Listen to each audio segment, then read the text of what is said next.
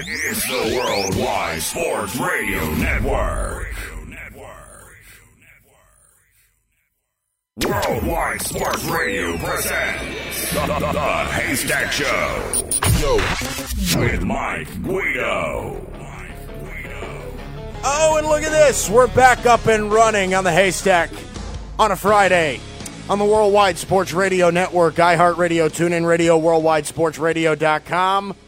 Mike Guido, Evan Mazza, my producer. Matt Catarozzolo, our Big J journalist. The OG Big J journalist, before I had to hire Monica because you had school. Because I chose an education. Yeah, geek. Anyway, plenty of stuff to go over today. Matt's favorite day, Friday Athlete Deathmatch Day. You know I had to be here. You know I had to be here for it. For sure, 4 that's coming up at noon. But I do want to begin with this. Successful teams in the NFL all have similar things in common. From top to bottom, you'll see they have really strong core foundational pieces in normally the same spots. You know, a stable front office and a brilliant coach, those things are obvious. You need those things. Guys that draft well, bring good culture, and scheme up good game plans, that's a given. Most successful teams have that. Pretty much all of them do. Then I've always said that your roster needs more often than not to be strong in these 3 places: quarterback, offensive line, and pass rushers. You need to be able to control the game with your quarterback, protect that quarterback, and get after the other team's quarterback. It's pretty simple. Whenever I watch the San Francisco 49ers, I think to myself, they're the example. They're the example in the league. Teams should model what they do after what the Niners have done. The more I watch, the more I realize that they built this roster perfectly. But it's not completely finished, but you know, it's close. It's getting there. Could they use a corner? Yeah, probably. Could they use maybe another receiver? Maybe, yeah. But this is pretty close to what you're going to get with the Niners. This is it right here. I look at this Niners roster, and I'm thinking that teams need to take notes on what they're doing. This is the team in the NFL that has the actual blueprint. Most people think it's New England. I told you last week that they're the anomaly. Nobody can do what New England does. The 49ers are obtainable with smart coaching and smart people up top. The Niners are something that every team can do. Nobody can do New England. Nobody can do Belichick and Brady. They are the anomaly to success because everything that they do seems to work. It's just whatever they have going on over there is just different. You can't model yourself after the Patriots because it isn't possible to do so. The Niners are possible. This is an obtainable thing. John Lynch is a fantastic GM who was drafted well and in the right areas. That entire defensive line is first-round picks. Eric Armstead, Nick Bosa, DeForest Buckner, Dee Ford, Solomon Thomas. They're all first-rounders. They also spent a recent first-rounder on Mike McGlinchey, their starting right tackle, and he's excellent. Hurt, but he's excellent. The Niners have used premium picks on premium positions and have used the rest of the assets to build around them. Have we noticed that life gets a lot easier for franchises when they draft well? You hit on your first rounder in the right spot, and then the next round, you hit on that wide receiver, or you hit on that corner, or anything like that linebacker, whatever. The 49ers have done multiple years in a row, and they've done that multiple years in a row, and this roster is stacked with star players and tons of depth at every position. Think about it. They have 4 legit running backs. 4. Coleman, Breida, Mostert, and Jeff Wilson. All legit running backs. 4 legit receivers. A great tight end. Great O-line, even with both tackles hurt. Best front 7 in the league. And capable second. The weakest part of their team is probably their secondary, and it isn't bad. It's capable. They have a number one corner. This is a capable team, and this is all led by a great GM, a coach that more often than not outsmarts you, and a skilled, confident quarterback. You don't believe he's confident? Jimmy Garoppolo hit on Aaron Andrews after the game was over. He's confident. That was amazing. The Niners have the blueprint figured out. If you could find any example in the league on how to build a successful winning football team, San Francisco is that example, and they keep proving it week after week. They do. They can beat you in multiple ways. They can blow you out. They could not blow you out, but play great defense. See, Matt brought up a stat to me earlier in the before we went on air. He said the Niners in their 8 games have scored under 20 points once. And that was in a shutout victory, too. Right, and it was the game against the Redskins in the horrible, horrible conditions in Washington, and they won 9-0. They're currently 9th in the NFL in points per game on offense. Oh, sorry, third in the NFL in points per game on offense. 29.4. I mean, look, they score points. But even on the days they don't score points, they still beat you. Their offense is good one day, they're bad on defense. Their defense is good one day, they're bad on offense. Whatever it is. But they still find a way to win in that game. That's great coaching, that's great leadership up top, and that's great roster construction. What the Niners are doing, and this is why a lot of people had them, and I call myself an idiot because I didn't buy them as soon as I should have, but a lot of people had them better than what I thought they were going to be, and they were right. Because this team is built the exact right way. And what they're doing is something that you need to take note of. You know what's interesting? Could you imagine that if ownership pulled the plug on John Lynch and Kyle Shanahan? Because think about it, 2 seasons, 4-12, 6-10. Could you imagine that they were like, all right, you know what, this isn't working, we're going to throw it out, start from scratch. Could you imagine if they didn't give it a little bit more time and let them build up that roster the way they did? And now look where they are. They arguably have the best GM it's crazy to think coach combo in the NFL. Crazy to think that it was that different not too long ago, yeah. It was also the sense that they were also waiting for Jimmy Garoppolo. They traded for Garoppolo a few years ago. They went on the late season run. They lost Garoppolo week 2, so that kind of got them a mulligan. You got Garoppolo, so Garoppolo's back now for a full season. They got their full team. Oh, and that mulligan got them Nick Bosa. And that mulligan got them who Nick Bosa right now is the most dominant pass rusher in football. And interestingly enough, in this Garoppolo, now they have hopefully a full year with him, and he's played these first couple of games, these first 8 games. They're 21st in passing yards. Garoppolo has thrown 166, 296, 277, 181, 243, 151, 175. 175 and 317 last time, 4 touchdowns. They're 21st in the league in passing yards. So Garoppolo has played good, not like great, but he's played good. And even going back, he's only got 9 touchdown passes on the year. Jimmy Garoppolo's not playing great football. He's not overly talented, and 4 of them were last night. Yeah.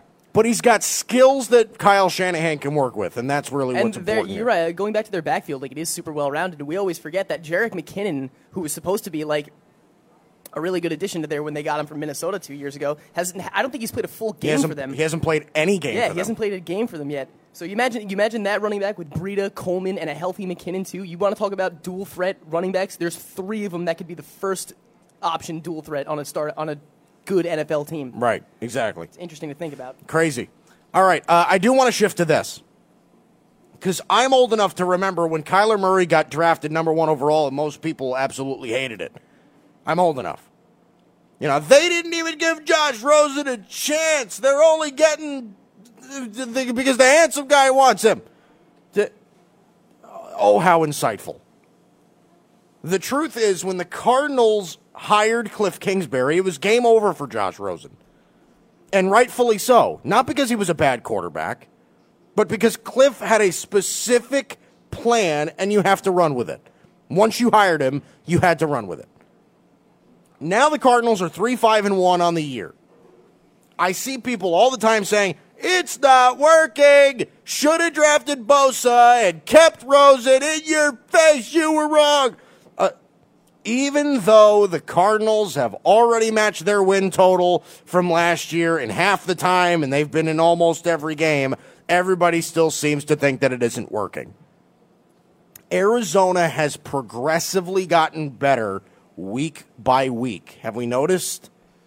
I talk about young quarterbacks all the time because I'm fascinated with the progression. I love seeing the development and the cycle of quarterbacks in the NFL. It's fun to watch for me. It's fascinating. And not for nothing, but their one tie was week 1 against Detroit in Kyler Murray's first NFL start. And now you look at Detroit, who's actually been on a considerable run and looks like they could actually challenge in their own division. Right. And, he took them to overtime, and they tied. So, I mean, you even give them that game, they're positive. So, I mean, it's I don't know. There's a lot of things to talk about when you talk about that. And right. The very next week later, Kyler Murray went to Baltimore and had a pretty darn good performance there, too. That's not a place where rookie quarterbacks have success. No. Kyler Murray played pretty well there, and the Cardinals hung in there with them. Right. But this is how I know the system is working in Arizona. Have we realized that Kyler Murray isn't really making very many mistakes? And it isn't like Cliff is protecting him. This is an air raid offense that requires a lot of open space and big passing plays, throwing the ball downfield, taking risks. Kyler is executing this as well as you can for a rookie. Young quarterbacks are, and everybody knows this, they're notorious for making unnecessary mistakes, and this lasts for a while. It lasts years for young guys. What was that? I'm just looking at the Kyler Murray stat sheet, and then I get a music. So if you want to go with the music, let's go with it. Let's go with the music. No. Yeah, I was getting in a groove. Man. You were vibing? There you go. Every young quarterback has it. Literally every single one. You're not going to find one that doesn't. And what's Kyler Murray doing it with? He's doing it with Larry Fitz, Andy Isabella, no David Johnson, now no Chase Edmonds. What does he do? Hakeem Butler got hurt, was out for the season before the season even started. Right. So Max Williams. What has he got to work with? Mm-hmm. Christian Kirk. It's not a lot. That's a lot to consider. Like what's around you. Right. No offensive line. Right. Virtually no tight end. Right. But think about this for a second. So Sam Darnold tries to make the play when it isn't there. That's his rookie Achilles heel. Baker Mayfield leads the league in picks. Josh Allen still can't consistently complete 60% of his throws. Okay, Daniel Jones has his things. Dwayne Haskins, all of them. They all have their thing. Daniel Jones is perfect. Don't say anything about him. Kyler Murray is the only one I watch where that isn't a problem. He may not throw a million touchdowns, but he doesn't make bad decisions, and he doesn't turn the ball over. That's impressive to me. The offense Cliff Kingsbury designed for Kyler Murray is creative, it's electric, it calls for both of Kyler's arm and his legs, it rewards elusiveness and speed. It is tailor-made for Kyler Murray and his skill set, and it's showing.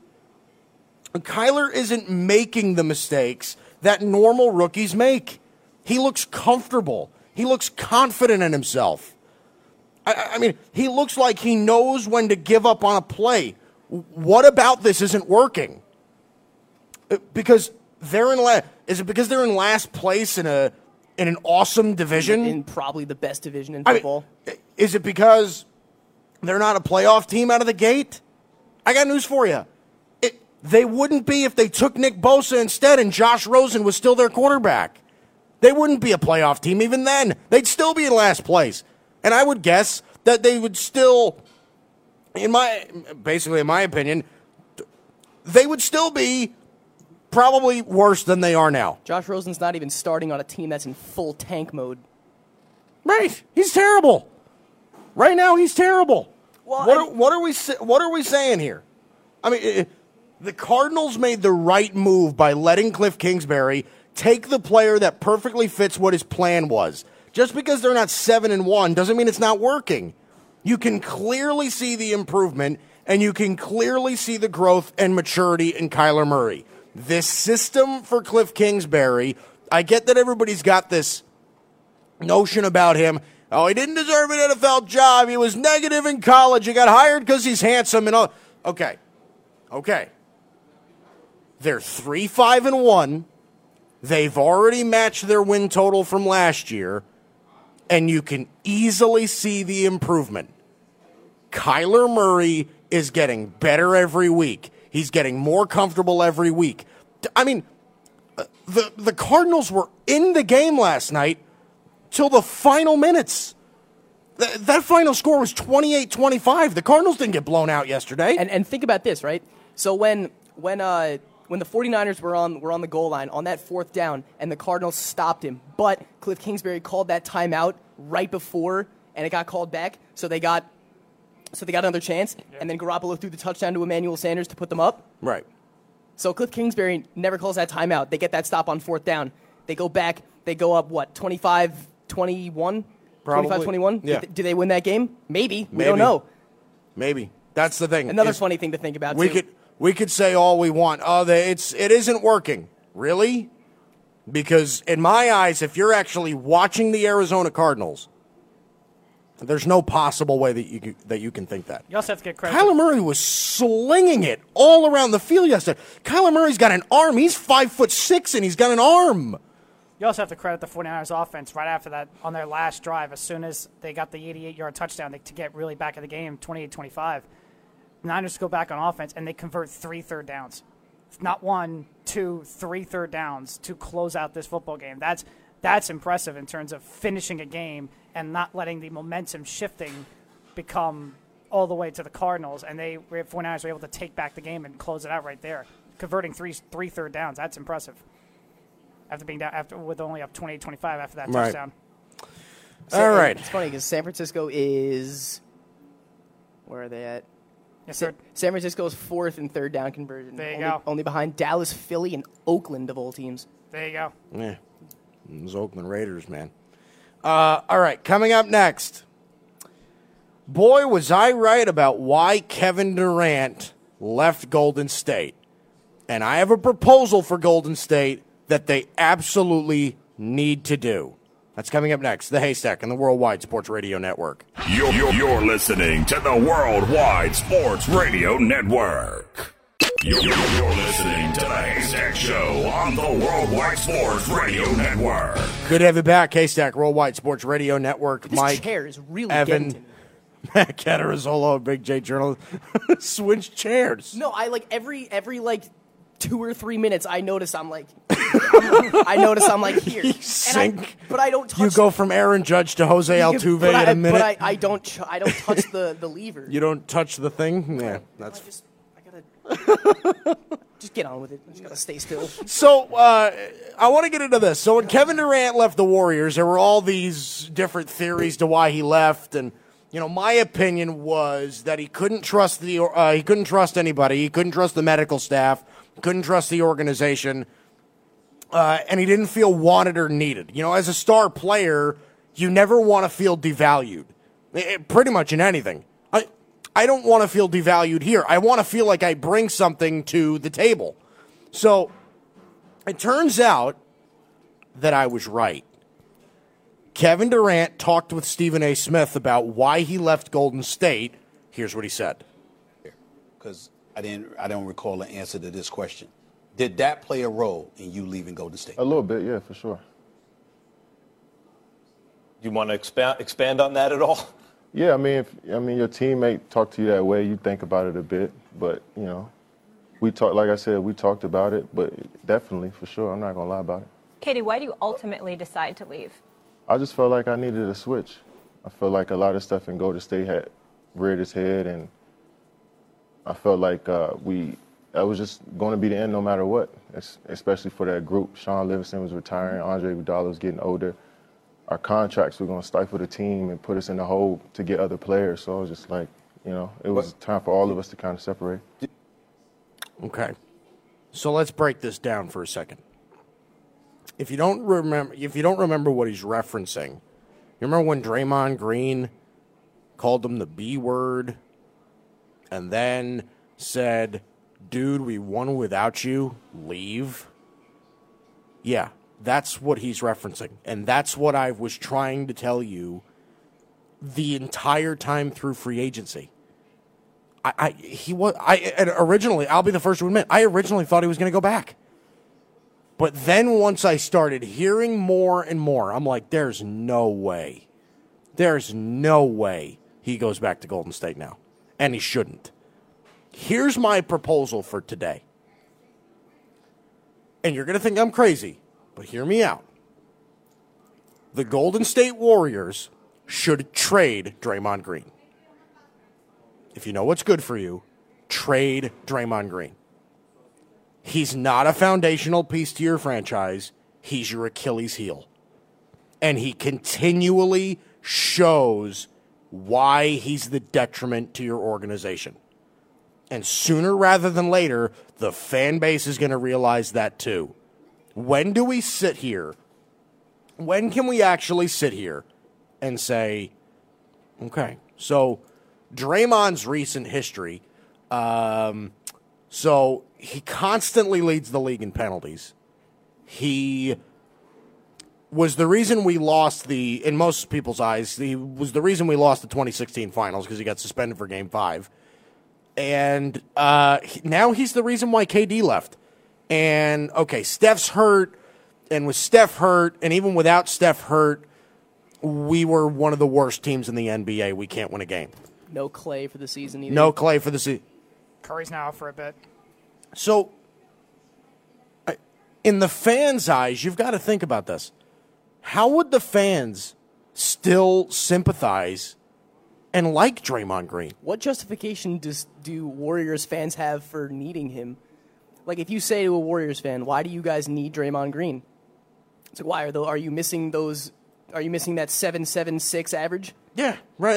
That's what I've been trying to say. Oh, but he's great defensively. Really?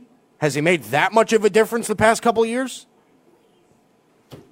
That's what I want to know. So let's take a look at a couple of things, because I am very interested in what Draymond Green, again, his past history has been. So I want to take a look at his teammate, who's very similar to him, a new kid they drafted named Eric Paschall. Villanova kid, played for a while at Villanova, won a national title. Nice player, really nice player. He's averaging 13 points a game, 3 rebounds. He's about 2 assists a game. And he's got about a 63.5% field goal percentage.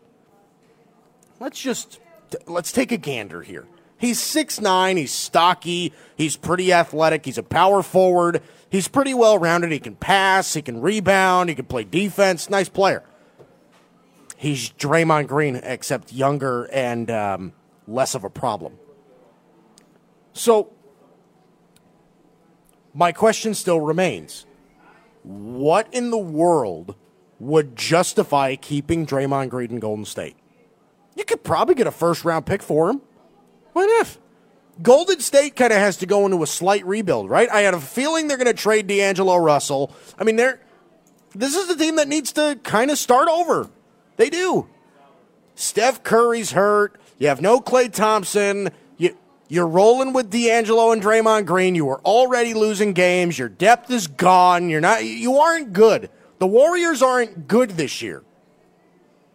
So trade him. The fan base doesn't want him, and they won't want him because, okay, you're the reason we lost in 2016. You constantly lead the league in penalties. You're constantly causing problems in the news. Now you're the reason KD left. And we're awful now. It's your fault. Thanks a lot. Thanks a lot. So give me the reason why Draymond Green should still be in Golden State. Because there shouldn't be. So my proposal to you today, Draymond Green, his relationship with Golden State should be over. The Warriors should trade Draymond Green. Okay. Let's go to the news. How about this? Big J journalist Matt Catarazzolo here on a Friday. Yep. November 1st, it finally got cold. I know. Look where I am. And you're lower. I'm gonna, no matter where I start the segment, I'll be sub-microphoned by the end of it. So ridiculous. Anyway, okay, so last week, You hear him talking, and it's like, so the Warriors, they're not very good this year. So last week, Nick and Joey Bosa became the first two brothers to win the NFC Defensive Player of the Week and AFC Defensive Player of the Week. Oh, wow. Should we be talking about Nick Bosa in the Defensive Player of the Year conversation, not just Yes! the Defensive Rookie of the Year conversation? Evan, what did I tell you a couple of days ago about Nick Bosa? He's the most ferocious pass rusher you've seen all year. Yeah. To me, he's the best pass rusher in the league this year. There is nobody that is more unstoppable this year than Nick Bosa. There isn't. I mean, he's already Khalil Mack. You realize that, right? Nick Bosa's got 7 sacks on the year. He's already in the upper echelon of pass rushers. He's the most dominant defensive player in football today. He is. He absolutely should be, without question, Matt. Have we ever seen an NFL player win Defensive Rookie of the Year and Defensive Player of the Year in the same year? I know Kuechly won it in his rookie year and then won Defensive Player of the Year the next year. Yeah, I don't know, actually. Has there ever been a defensive player who has won Rookie and Defensive Player of the Year in the same year? Yeah, Right. I know Lawrence Taylor won Defensive Player of the Year and MVP in the same year in '86. Wow. Right. Something like that. Yeah. I actually But I don't know about Defensive Rookie and actually Defensive Player of the Year. I still can't believe But it. if anybody, I Lawrence think Taylor won MVP one year. When was the last time a defensive player won MVP? people were talking about Aaron Donald in last season. Right? But he didn't win. He didn't, He but- didn't win. Patrick Mahomes had that crazy year, but Well, yeah, but if Patrick Mahomes doesn't throw 5,000 yards and 50 touchdowns, does Aaron Donald win MVP? I mean, listen, he didn't. Maybe. He came close to beating the sack record. He didn't, but he came pretty close. Yeah, pretty close. I think it was like a sack and a half away. I think it was the sack record is 22 and a half by Michael Strahan. Michael Strahan. Yeah. That's right. That's what I thought. 22 and a half. Boy, Crazy. Boy, the Giants have had some dominant all-time pass rushers, and now we don't have any. You have none. You have none. And you just traded for I was Leonard Williams. just going to say, what were your thoughts on the Leonard Williams? It was trade? an awful trade for the Giants. The Jets Why? made out. You think so? Oh, it was awful. It was awful. So, I think it all depends on what happens after the season. Like if he signs an extension, or he opts out. So I don't know. So essentially what happened is the Giants lose either way. I don't know. I don't think so. I think they do. I don't think it's a straight Now, loss. Now, if Leonard Williams turns into a double-digit sack guy every year, then yes, you turned out something. But I don't think that's the case. Leonard Williams has struggled with the Jets ever since he got drafted. The Giants aren't necessarily in a position to give up draft picks. They give up a third-round pick and a fifth, and if the Giants sign him long-term, that means they're going to give him. That means they got to give up a fourth instead of a fifth. And It's another interior defensive lineman. And the Giants- You already have 4 guys. You have B.J. Hill, Dalvin Tomlinson, and Dexter Lawrence already playing interior defensive line. Where are these guys all going to play? And that's the thing. And if we're gonna trade away statistically the best run stopper in the NFL and Snacks Harrison to Detroit for a 5th rounder, only to draft another nose tackle from Clemson at 17th overall, then to trade for Leonard Williams, only to do that in week 7 or 6, right before the deadline. When we don't have any outside rush, we don't have any middle linebackers. We're limited defensively, but you don't have a safety to speak of. I think what they do. Jabril Peppers can fill out. Jabril Peppers he can play. fill out No. that role, but No, you're right. He can play. What I'm saying is, I think they're trying to create the identity of, if they want to line up Leonard Williams next to Dexter Lawrence, fill those trenches to really bolster this run defense. That's fine. That's all well and good. We're in a division with Ezekiel Elliott, Miles Sanders, and Jordan Howard. We're going to need to do that. Right. But our struggles are continuing that we're not getting after the quarterback. If you look at the Giants games, the opposing quarterbacks have all the time in the world, which means they can get passes downfield, they have more time to think, they can move around. So if we don't get an outside rush, which doesn't help us, I think there are some pros, though, to the Leonard Williams trade. Listen, he's 25 years old, okay? He's a first-round draft pick. Maybe it's change of scenery is just what he needed. I mean, we don't know, but I think that... So who gets let go? I mean, again, he's at worst case for the Giants, he's a half-season rental. So, at the end of the season, whatever, he leaves. Yeah, but that means you just gave up a 3rd and a 5th-round pick. Which is why I'm for saying... a half-season rental when you're not competing. Which is why I'm saying I hope doesn't. So I think the Giants will, I don't want to use the term win, because, yeah, a third-round draft pick is probably more valuable than someone that's playing like Leonard Williams. But I think if he signs an extension and we get him for the next, whatever it is, 3, 4, 5 years, will probably be the prime of his career. I think, yeah, in the long run, that could bode well for the Giants. I'm not saying it will, but it could. They haven't begun contract talks yet, but they're definitely open to it. And what's the bread and butter of the Giants? The bread and butter of the Giants is getting after the quarterback and running the football. That's always been their way of success. I didn't agree with the third round. Yeah, we haven't had that in years. I like Leonard Williams. I don't know if he gives you that pass rushing help, though. What concerns me is that third round pick really could have been used to help out Daniel Jones. Right now, it should be build a team around Daniel Jones and get your pass rush, build some team, get him some playmakers, help the offensive line. Best case scenario, Giants don't win another game for the rest of the season and draft Chase Young. That's what I want. As a Giants fan, that's what I want to see. I don't care if the first 4 or 5 picks are all quarterbacks, but there's a good chance Chase Young could go in the top 3. You have 2 choices. I think these need to be your 2 top options with your first round pick this year. Are you going to bring up Ian Espinoza or AJ Epinesa? No. No. Chase Young. If you can get Chase Young, you take him no matter what. Game changer. The kid's the best pass rushing prospect maybe ever. And really? Yeah, maybe ever. He has more traits today than LT did when he came out. Good Lord. Okay. He's ridiculously good.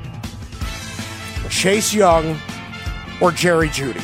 I want Jerry Jeudy so bad, but I don't want to listen. The Giants are going to end up with a top 6 pick. I think they'll get around where they had last year. So here's the thing. So because I play around with mock drafts all the time. So you're assuming that the top 2 picks in the draft are going to go to Miami and Cincinnati in no particular order.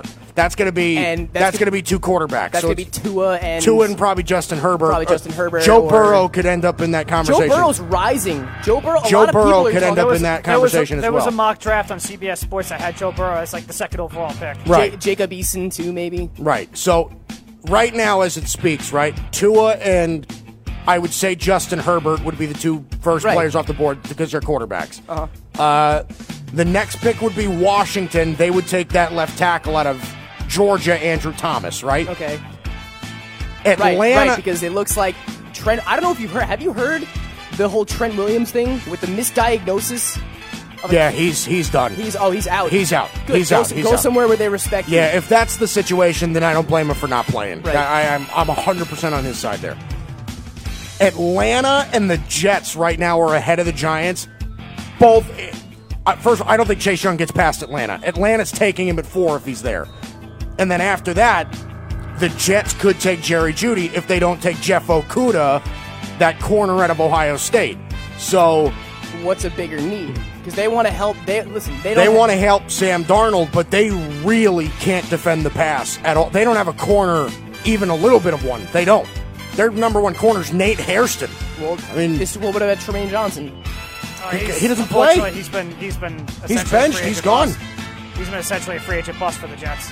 God. Yeah, man, I'm telling you, I want to get... I play around with stuff like that. But the Giants, I think, there's a legitimate chance in my eyes the Giants, instead of getting a number 5, number 6 pick, they get an 8 or 9. I think they could win 6 games. Is Jerry Jeudy a top 10 pick? Oh, my God. I'm saying he's a top 10. He's a top 5 pick. He's a top 10 talent, but do you think he'll go in the top 10? Yes. Or do you think he'll fall? Somebody will take him, yes. I'm not saying, yeah. Jerry Jeudy is going to test through the roof at the combine and in private workouts and stuff like that. And on tape, there have been, I'll tell you this, there have been 3 wide receivers in the past, I'll say, 13 years or 14 years that I thought were just different wide receivers. They were going to be superstars no matter what. One of them was Megatron, Calvin Johnson. Mm-hmm. The second one, which I wouldn't say I whiffed, but the one I was kind of wrong on was Mike Williams. I thought Mike Williams was going to be different because when he came out of college. Crazy. Clemson was ridiculous. And Jerry Jeudy. Yeah. Jerry Jeudy is just a different animal at receiver. I'd be surprised if he fell out of the top 7. Well, look, we took Odell at 12, in 13? 2014. Yeah, I think like 11 or 12. So, okay. So wide receiver in 14, Eric Flowers in 15, Eli Apple in 16, Right. Barkley in 17. Daniel Jones. Daniel Jones in 18. No, not Daniel Jones in 18. So who was 17? Who did we pick in 17? Who was our first round draft pick in 17? 17 was... it was not Eli Apple. No, he was like a year or so before Eli that. Apple was 16. Who was 17? 27. Evan Ingram. It was Evan right, Ingram. Evan Ingram. It was Evan Ingram That's at right. like 15 or 16. Yes, I remember that because I wanted them so badly to draft Reuben Foster Yes. because he was still there. Reuben Foster was still there. I mean, looking at it now, I'm really glad they didn't. Glad and they Evan didn't. Ingram's a really nice tight end. Glad he didn't. All right. And then 18 was Barkley and 19 was Daniel. Okay, cool. Okay, yeah. Listen, I'd be fine with Chase Young or Jerry Jeudy. You got needs on both sides of the ball. I mean, yeah. You did address interior defensive line, which I didn't think you needed to, but you did address it with Dexter Lawrence, and you addressed corner with DeAndre Baker. Who's going to be a nice corner one day. He's a nice ascending player. He's really raw. And he's going to take a little bit. He is, and I think Sam Beal is going to play Monday night against Dallas.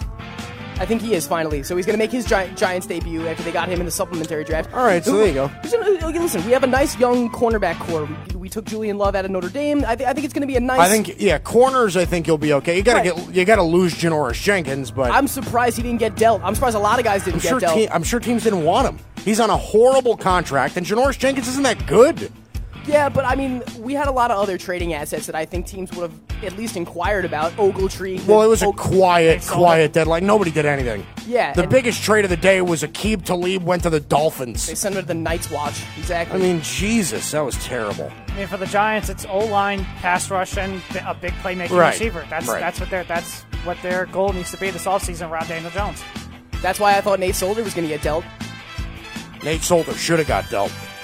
Nate Solder should have got dealt. Janoris Jenkins should have got dealt. Alec Ogletree should have got dealt. I was going to say, Just trade I said it everything. Too. I said it too. I'm like, you know what? Solder gets dealt. He's going to play like he did in New England for some other team, and it's going to be just the Giants' luck. Right. Like watch him go to Cleveland, and they make like an 8 games. And honestly, you got Leonard Williams. Trade one of those defensive tackles. Trade Dalvin Tomlinson. Seriously, how many 350-pound interior defensive linemen do you need on that roster? I just don't get it. Out of all of them, yeah, I would keep BJ and Dexter. Dalvin was a what? Dalvin was like a third-round pick? It was a second-round pick. Second-round pick? It was a second-round pick. All right, listen. So trade Dalvin Tomlinson for a fourth-round pick, and there you go. Move on. beef up the defense. The backs. And accumulate draft picks. You've got to get depth. You need players. I don't know. All right, that's the news. Big J journalist Matt Catarazzolo here on a Friday. I only brought up one topic, and we talked for like half an hour about it. 20 minutes. We love it. All right, coming up next, my four best gambling picks going into the weekend. A lot of favorites in this one. A lot of favorites. That's coming up next. The Haystack and the Worldwide Sports Radio Network. You're listening to the Worldwide Sports Radio Network. Worldwide Sports Radio presents the Haystack Show with Mike Guido. Hour 2, good to have you back here on a Friday. The whole gang is here. Well, actually, not really, but close to the whole gang is here. Mike, Evan, Matt Catarazzolo, Big J journalist. Good to have you back. Hey. iHeartRadio, TuneIn Radio, WorldwideSportsRadio.com. It is so good to have you in here on a Friday. All right, so every Friday at noon, I do the same thing. I tell you the 4 best gambling picks of the week. I call it my 4. I give you 3 NFL games and 1 college game. So far, I just want to make sure that I'm clear on this. I was 3-1 last week. So 3-1, that makes me 16 for 24. So that puts me at like 66% or something around those lines. I think 16% right now, which is pretty good. 66%. So here we go. 4. Let's do it. All right, number 1. Give me the Colts -1 at Pittsburgh. I think this is a gift. Pittsburgh is terrible. They're awful. I don't care if it's on the road. I get that Indianapolis had a bad week offensively last week. I don't expect that to continue. They've been a real good team all year. Indianapolis, you're basically picking who wins the game. I like Indianapolis at Pittsburgh, and I like Indianapolis at Pittsburgh actually kind of big. They win by at least a touchdown. This is a gift by the odds makers. Give me the Colts -1 on the road at Pittsburgh. I'm all in on this bet without question. This is another gift. Like I said, real good favorites bets this week. Packers -4 at the Chargers. This is, again, another one of these games where you can't pass it up. I understand the Chargers are talented, but they're one of the most disappointing teams in the entire league. They're a team I love betting against, along with Atlanta and teams of that nature. I love the Packers here. They just great defense. They just fired their OC too, Ken Wisenhunt. Right, they just fired Ken Wisenhunt, so you can't expect them offensively to be going really smoothly. I mean, I'm all in. I'm all in on this. Packers -4. You're giving a 4-point favorite to a team that's 7-1 against a team that's 2-6. I mean, Jesus. Give me the Packers -4 at the Chargers. This is a no-brainer for me. Boy, that's a really disappointing. Imagine that that division right now. The AFC West is not good. It's Oakland, Denver, now the Chargers. The Chiefs, I think, are clearly the best team in that well, division. yeah, and I mean, then after that, I think it's Oakland. Yeah, and even them, like they've had their woes, right? You know, with the Tyreek Hill, Mahomes, a lot of turmoil in that division. Not a lot to look forward to. Don't run the football great. It's something's different. Yeah. All right, number 3, my final NFL game. This one was tough. Because this is not a gimme game, but I feel strongly about this. I like the Eagles -5 at home against the Bears. I like this because I know the Bears defense is great, but Chicago can't score points. And the Eagles are kind of riding a high against a great defense that they played last week on the road in the conditions against Buffalo. This is a very similar situation to me. Trubisky, Josh Allen, not sold on the quarterback. These are both defense-first teams that don't score a lot of points. The Eagles took advantage of the Bills last week. I don't see why they couldn't take advantage of the Bears. I like the Bills a little bit more than the Bears. So, Eagles -5, I like it. Especially at the Link. It's at home in Philadelphia. I like this. Good offensive line. Carson Wentz, I think, is going to beat up this Bears defense, even if it's a little bit. I think they win by at least a touchdown. Eagles over the Bears. Those are two teams, -5. Those are two very surprising teams that didn't make any moves at the trade deadline. That both of them had pretty obvious needs and could have satisfied them at the trade deadline and didn't. Like both teams, okay, so the Bears could have made an offer to Teddy Bridgewater, but they're not going to because they don't want to move on Trubisky. The Eagles should have been on the phone with Cincinnati talking about AJ Green. He's coming back healthy now. I think they should have made an offer to A.J. Green. Oh, plus another factor in this game as well, the Eagles are getting Deshaun Jackson back this week. Right, and up until which this makes point they their hadn't. offense even stronger.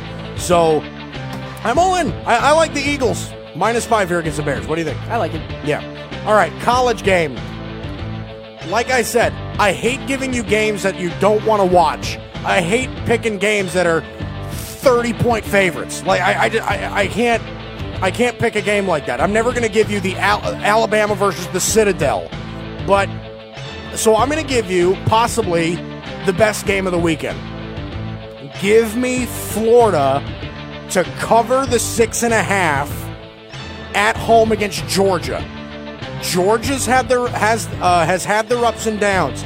That Florida quarterback who's in for Felipe Franks is actually playing pretty well right now. They're still rolling here to an SEC matchup.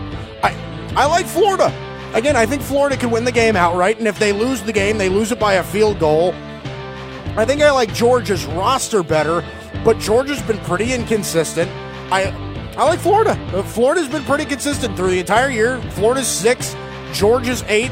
I think it's really weird how Georgia's favored by almost a touchdown on the road in Death Valley. So, I don't know. I like Florida here to cover the 6.5 at home against Georgia. Give me Florida. So there we go. That's the Foreshore 4, 66% on the year. Colts -1 at Pittsburgh. Packers -4 at the Chargers. Eagles -5 at home against the Bears. And then number 6 Florida covering the 6.5, plus 6.5 at home against number 8 Georgia. So there we go. That's the Foreshore 4. What do you think, guys? I like it. I agree. Those are that Pittsburgh Indianapolis game is a gift. That's a gift. That's a given. And I do agree with the Philly Chicago thing. Chicago does not put points on the board. They're just not an offensively efficient team, and they won't be until they get rid of Trubisky or do some sort of massive turnaround. Is there? You know what? I couldn't find a line anywhere on Vikings Chiefs. I couldn't find a line. I couldn't find a line. I couldn't find a total. I couldn't find a spread. I couldn't find anything. I'm seeing Kansas City by 1 in that game. So it's Kansas City -1. That's what I see. Okay. That's another one that might be tough. I would take the Vikings in that game. If you want a bonus gamble, there you go. Vikings +1 at Kansas City. I'm seeing Vikings +2. Vikings +2. I'd probably still take that. Yeah. Not a Foreshore 4 pick, but it's a bonus gambling pick. Go ahead. Is Mahomes starting? No, I think it's Matt Moore still. Okay. I do think it's Matt Moore. All right, then yeah. All right, there we go. That's the Foreshore 4. 4 best gambling picks of the week, 66% on the year. Eventually, you're going to have to fade me, but I said this last week. I have never had a negative week. 4-0. I've had a couple 4-0s. I've had a bunch of 3-1s, and I think I've had a couple of 2-2s. But I've never gone under. I've never gone 1-3. Never gone 0-4. I've always been above 500. So, if you're following my gambling picks, you're making more money than you're spending right now. All right. There we go. Foreshore 4. All right, let's take this call quickly before we go to break. Evan, who do we got? Actually, it's Ryan Pavich on the line. So you want to do it right now? No, you know what? Let's go to break. We'll go to Ryan in a little bit. Coming up next, Ryan Pavich, SB Nation, Pinstripe Alley, get his final. Before I give him a break, I'm gonna say that I'm gonna give him a couple of off weeks until probably about the winter meetings. So. And get his final thoughts, World Series, off-season predictions. It's going to be a really fascinating discussion with Ryan Pavich. We got him on every Friday. Talk baseball with him. It's the Haystack. Don't go anywhere. You're listening to the Worldwide Sports Radio Network. You're listening to the Haystack Show on the Worldwide Sports Radio Network. Good to have you back, Haystack, Worldwide Sports Radio Network. Want to bring on a guy that knows a lot more about baseball than I do. Yankees writer for Pinstripe Alley, the SB Nation affiliate of the New York Yankees, Ryan Pavich. Ryan, good to talk to you again. How was your birthday last week? I'm really excited to hear about it. It was good, man. Thank you. Well, happy birthday, man. I'm really glad. All right, first off, I totally baseball unrelated, Ryan. Have you ever had a mayo sandwich, meaning just mayonnaise on white bread? Or are you not psychotic? I have not. Or were you raised in a stable household that supported you and gave you correct morals for life? Ryan, I know your parents. I know they would never feed you a mayo sandwich. That's just cruel. That's just the logic behind It's it. terrible. It's absolutely Why? terrible. Boy, oh boy. Now we're making fun of Ray over here. All right, Ryan. Nationals win the World Series. Every team won their road game, and I thought it was a fascinating series. It was much more entertaining than last year's. But you know my theory on this. I don't think that the Nationals were more talented than the Astros, but it was something internal that was driving them. What did you see out of the World Series, and what do you think was the driving force to how the Nationals won the World Series? It was a very peculiar World Series. I mean, you already mentioned every road team won their game. I mean, we had never in any major American sport seen 6 road wins, let alone a full series like that. It's peculiar for another reason as well. I mean, we've seen starters come out of the bullpen in October. It's become sort of a unique role that's picked up momentum last season. The Red Sox used it. The Nationals very much relied on it. Last two champions we've had.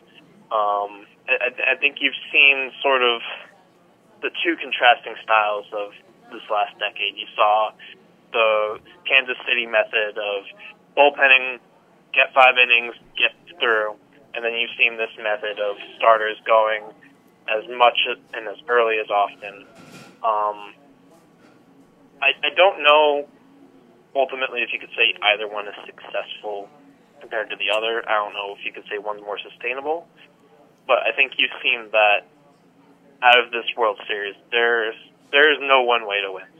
There's been so much adaptability and so much importance on a manager's grasp of what his team can do. And so that's the biggest takeaway I've gotten from this World Series. Yeah, how much of a stress do you think people should put on, or how much stock you think people should put into the amount of starting pitching that was in this series? Do you think that was a massive contributing factor going in, or do you think it was almost kind of coincidence that this was the way it was? I think it was a significant part of the series. I mean, Washington had essentially two relievers that they were comfortable going to at any point in the series. And when you look at it, I mean, even Daniel Hudson wasn't really wasn't the guy that they always wanted to go to. He was effectively their closer, but if they could get him to go for the final 2 outs, or if they could get any sort of more comfortable situation for him, they were going to do it, and they were going to use whatever starter they wanted to get that result. So when we watch, when we watch this World Series, I thought it was massively entertaining.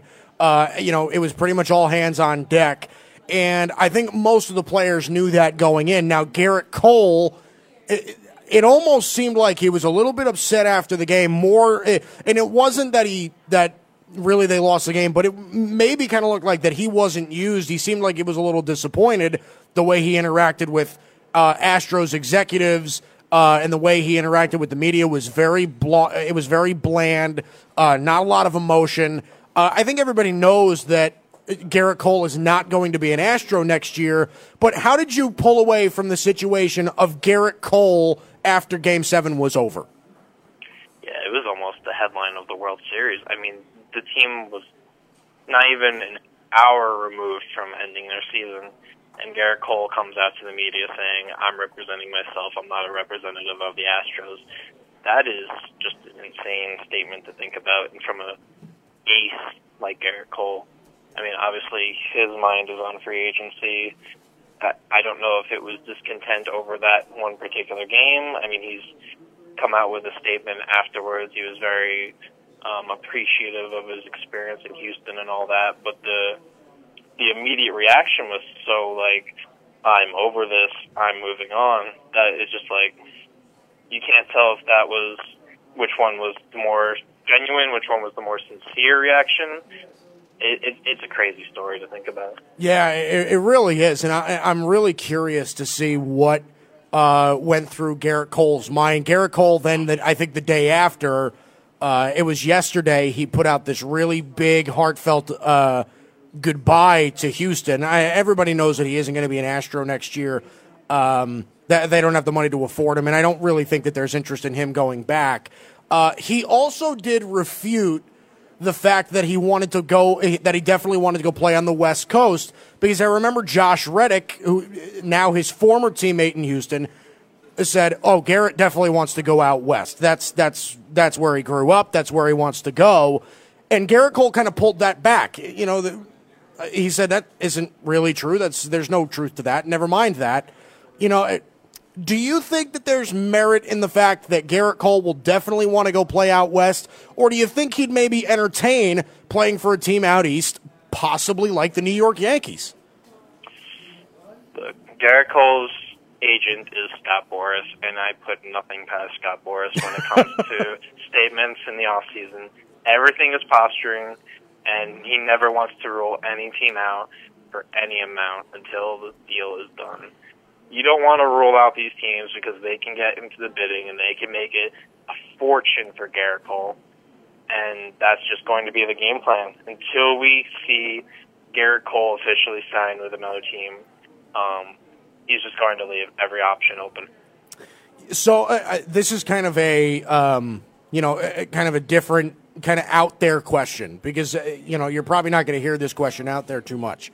But let's just say, for example, two teams that I've heard that are going to be in on Garrett Cole are the Angels and the Yankees. They've both said that they are going to pursue him and pursue him pretty heavily. If the Yankees and the Angels both gave him, I would say, identical offers, same amount of money, same amount of years, same options in place, same everything. If the Yankees and the Angels gave him the identical offer, which avenue, in your opinion, would you think that he would go down? If it's an identical offer, I mean, the Yankees are closer to contention than the Angels are. Obviously, you'd love to play with guys like Mike Trout and Shohei Ohtani, but the Angels are in a tough position. I mean, you don't know what they need to get back into the postseason.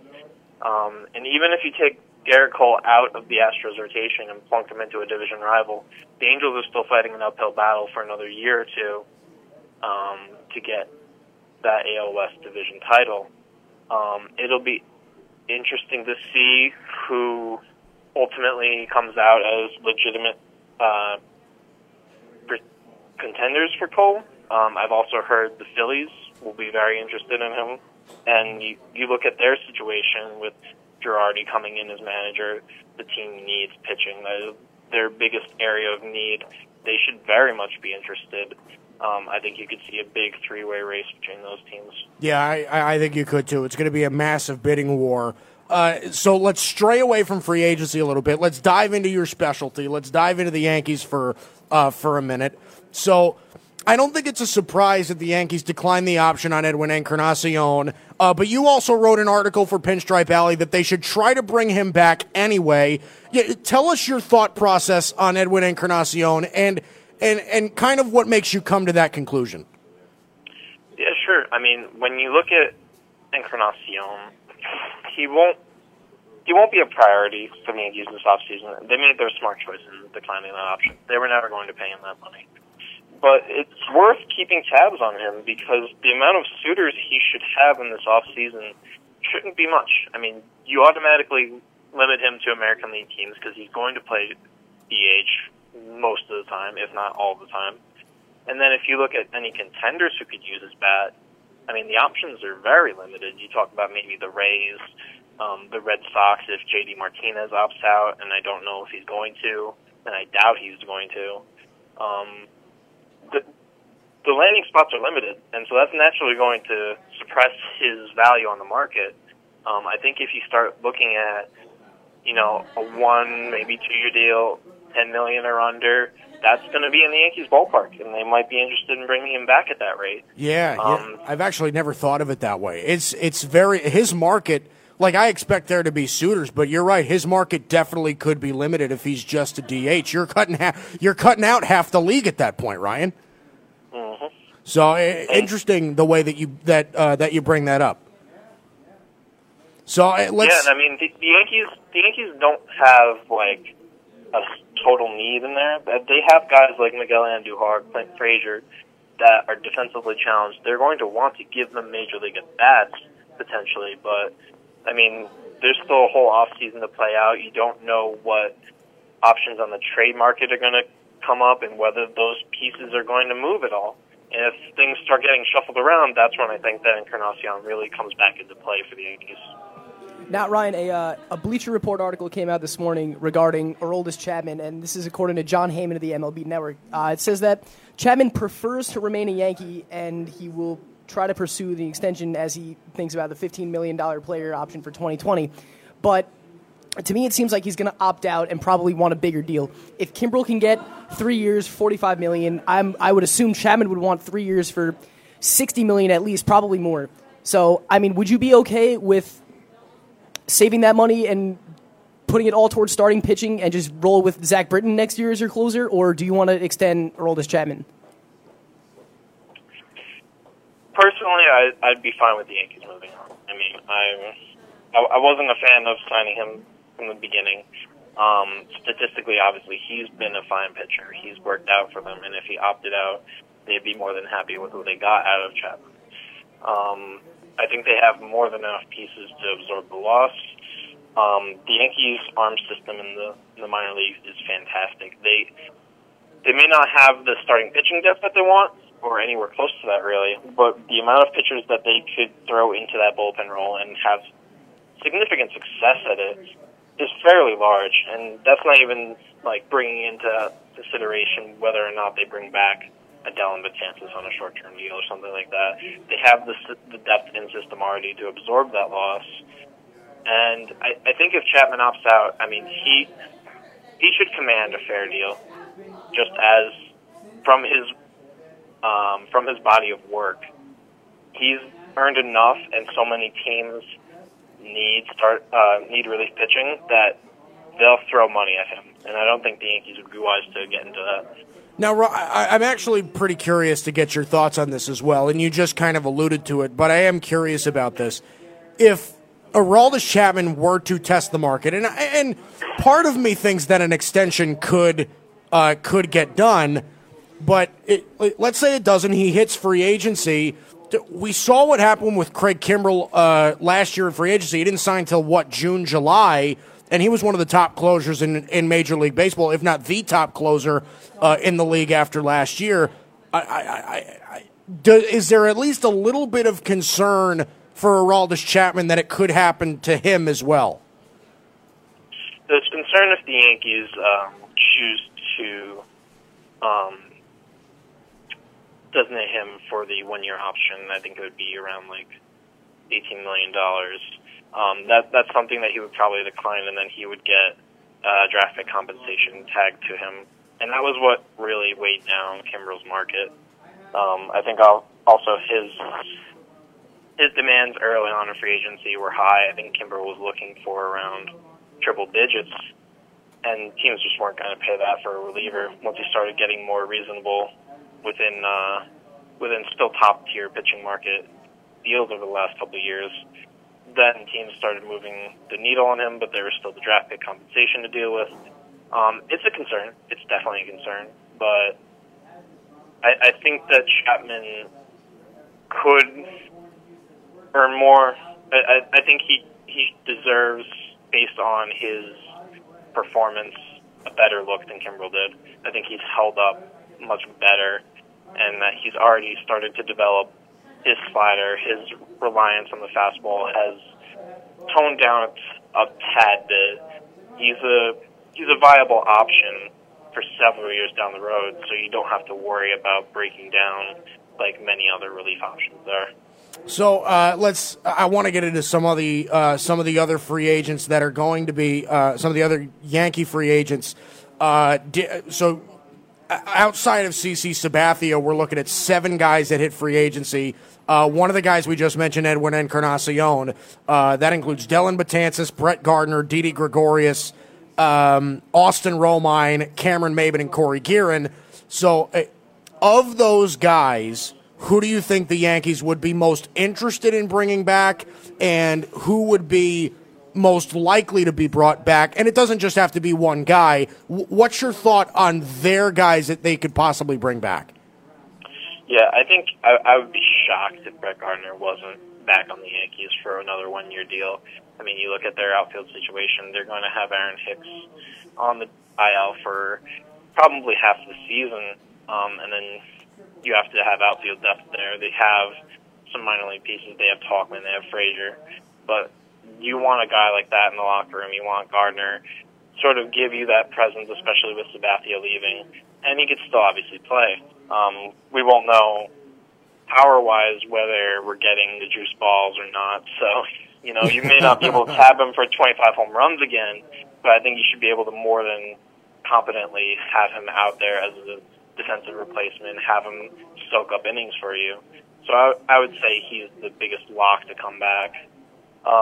Didi Gregorius is the interesting one. The Yankees could go either way with him, honestly, depending on his contract negotiations, what he's looking for personally.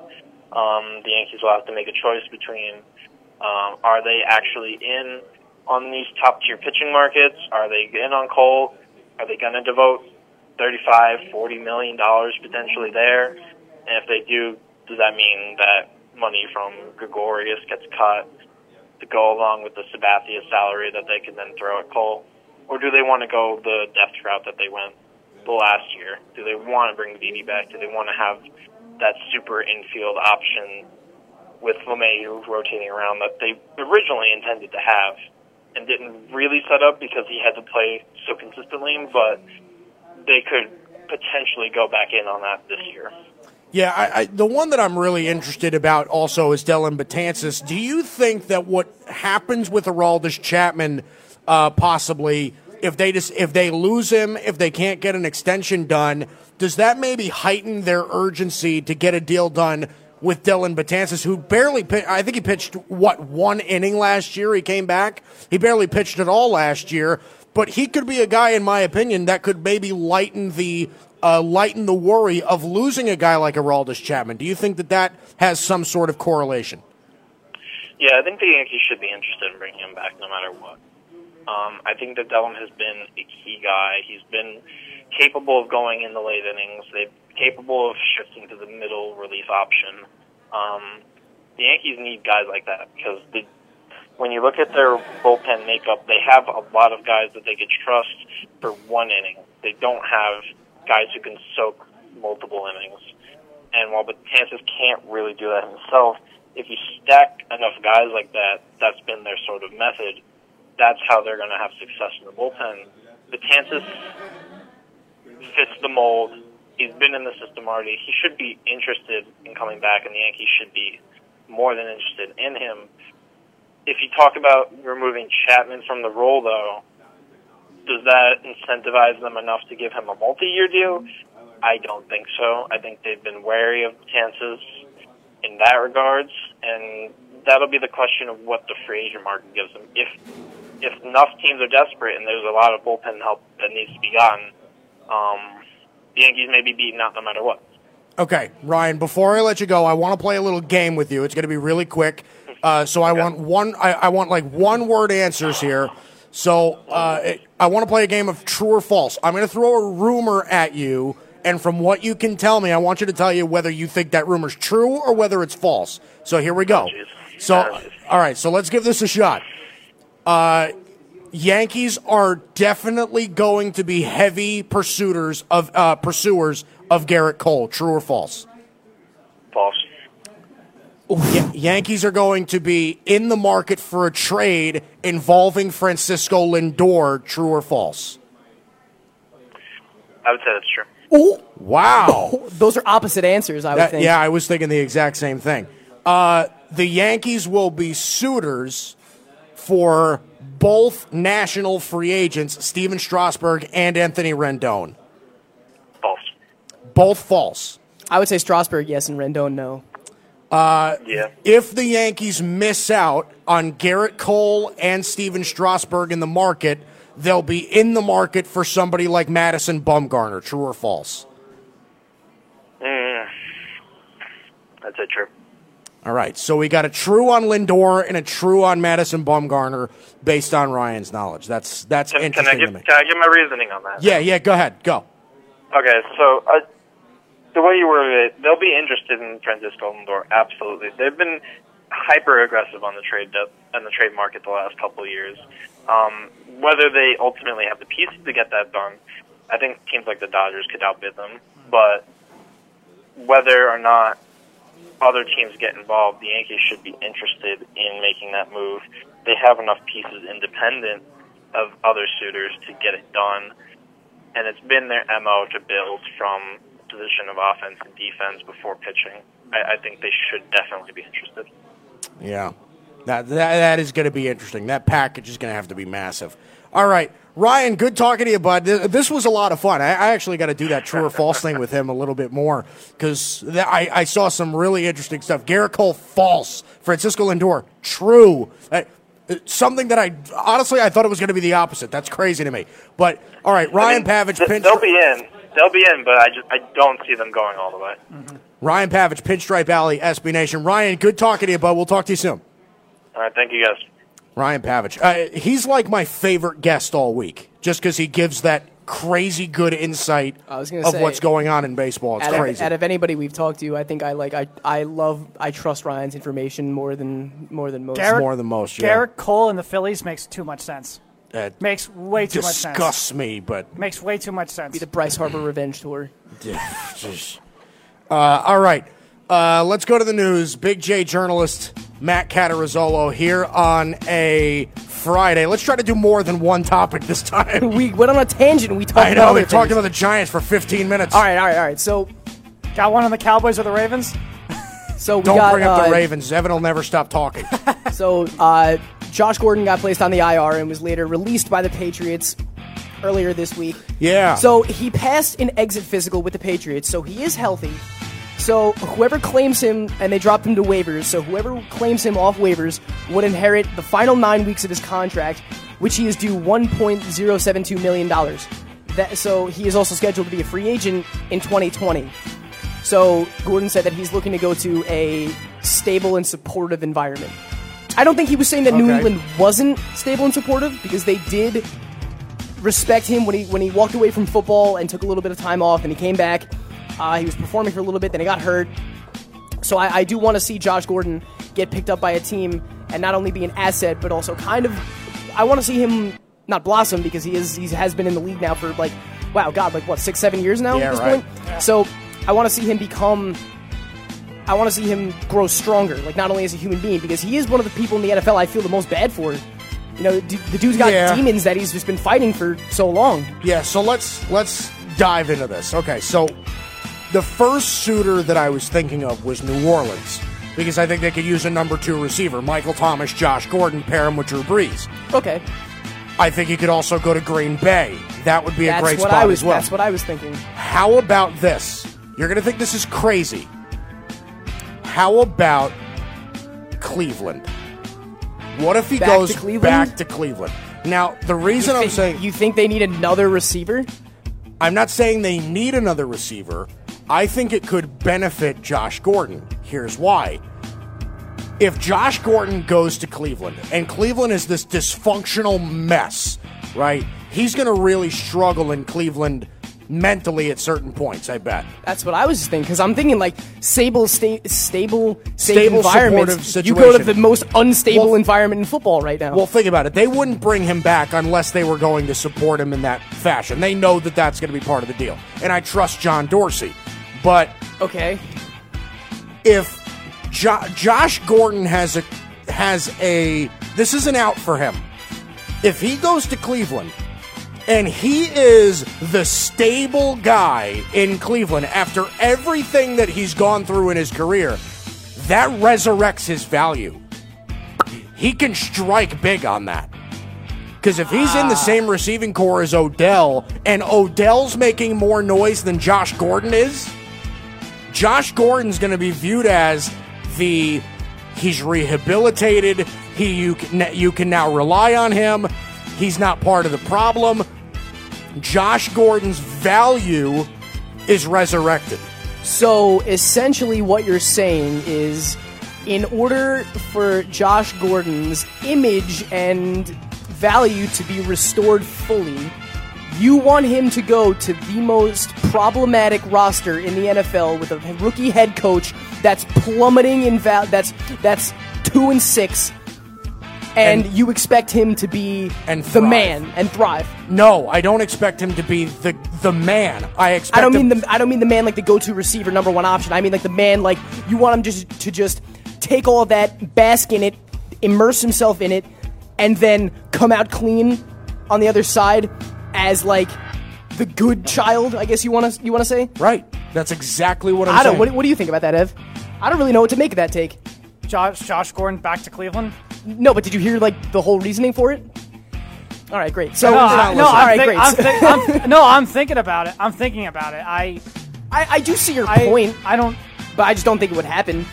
I don't think it would happen either. I would just rather. But I think it's an interesting. It is interesting. Look, but I think you're overthinking it. I would just rather him go. It's the same team that traded him. I would just take a simpler approach, and I would rather see him just go to a receiver needy team, like a Green Bay or like a New Orleans. Honestly, before the San Francisco got Emmanuel Sanders, I was like, dude, go get Josh Gordon. I look at throw stupid money at Josh Gordon. I look at 5 teams. I look at 5 teams who could use him in this waiver order. The Jets, obviously. The Giants, I think, could use him. I see. Giants wouldn't. The Giants would. We got rid of Odell because Gettleman thought it was a locker room headache and there was a culture problem. You want to bring in another guy that has a similar, probably more tumultuous pass. Tennessee is interesting. Tennessee, Jacksonville. Tennessee doesn't have a quarterback. Tennessee needs to figure out their quarterback situation before they just go out snatching wide receivers. And first of all, they drafted A.J. Brown. They have Corey Davis, who's coming into his own. They've got Adam Humphries. Tajay Sharp. They still got Delaney Maybe Walker. someone like Josh Gordon could take a chance on you. You're not. I mean, no, I know, but I don't. They're not. Well, Tennessee's got weapons, but in my head, they're not a receiver needy team because they have good pieces. Jacksonville, absolutely. Jacksonville could use them. Maybe Detroit. No, Galladay and Marvin Jones. Marvin Jones, and Danny Amendola, I think, are good enough. That's a good trio. I think that's one of the better trios in football. How about Minnesota? I know we're thinking. They got Thielen and Diggs. Well, Thielen's hurt. Yes, Thielen's been hurt. They have Thielen and Diggs. Josh Doxson too. Who's their next guy after Thielen and Josh Diggs? Doxson, who's just coming off the injury. Yeah. Their next best guy after that's Laquan Treadwell. Is he still? I thought they dropped him. He's still there. Wow. They brought him back because they have 2 great receivers up top, but they lack so much depth at the position. I picked him to outperform Stephon Diggs in his rookie year, and he didn't. And he caught one ball all year. What about the Steelers? I mean, the Steelers could take Josh Gordon maybe and pair him up with Juju Smith-Schuster and James Washington. I know the Steelers draft. I wouldn't hate that. Again, there's definitely going to be suitors. I just think that Cleveland would be. The Steelers are right there. That's an interesting fit because, outside of Odell and Jarvis Landry, they could use a legit number 3. And Njoku's hurt now too. And Njoku's hurt, so Baker Mayfield could use the extra receiver. And in essence, you're basically saying, okay, if you can go back to where you were when you were most troubled, I got come out of it the same way you are now. Now you've proven to the league that we can rely on. I got a good one. You ready? Seattle. They're number 28 in the order? That's 2 big physical receivers with Gordon and DK Metcalf. You line him opposite DK Metcalf. And have Tyler Lockett in the slot. That's a legit receiving You core. tell me Russell Wilson throwing goal line fades to DK Metcalf and Josh Gordon, and who's going to break that up? Yeah, that's You tell dangerous. me a better goal line fade wide receiving duo. How about Dallas? Shut up. I hate that. No, really. I hate that so much. Well, they got Cooper, they got Amari Gallup, Randall Cobb, that's and now Josh Gordon. Because after those 3 guys, they got nothing at receiver. Cooper, Gallup, Cobb. Who's their 4th guy? Jason Witten, maybe. No, but they're wide receiver. Oh, I mean, you put him in a team. Cedric Wilson? I don't know. Listen, man, not a lot of people have a competent, more or less even name-worthy 4th option. But look at San Francisco right now. They've got 4 legit NFL receivers.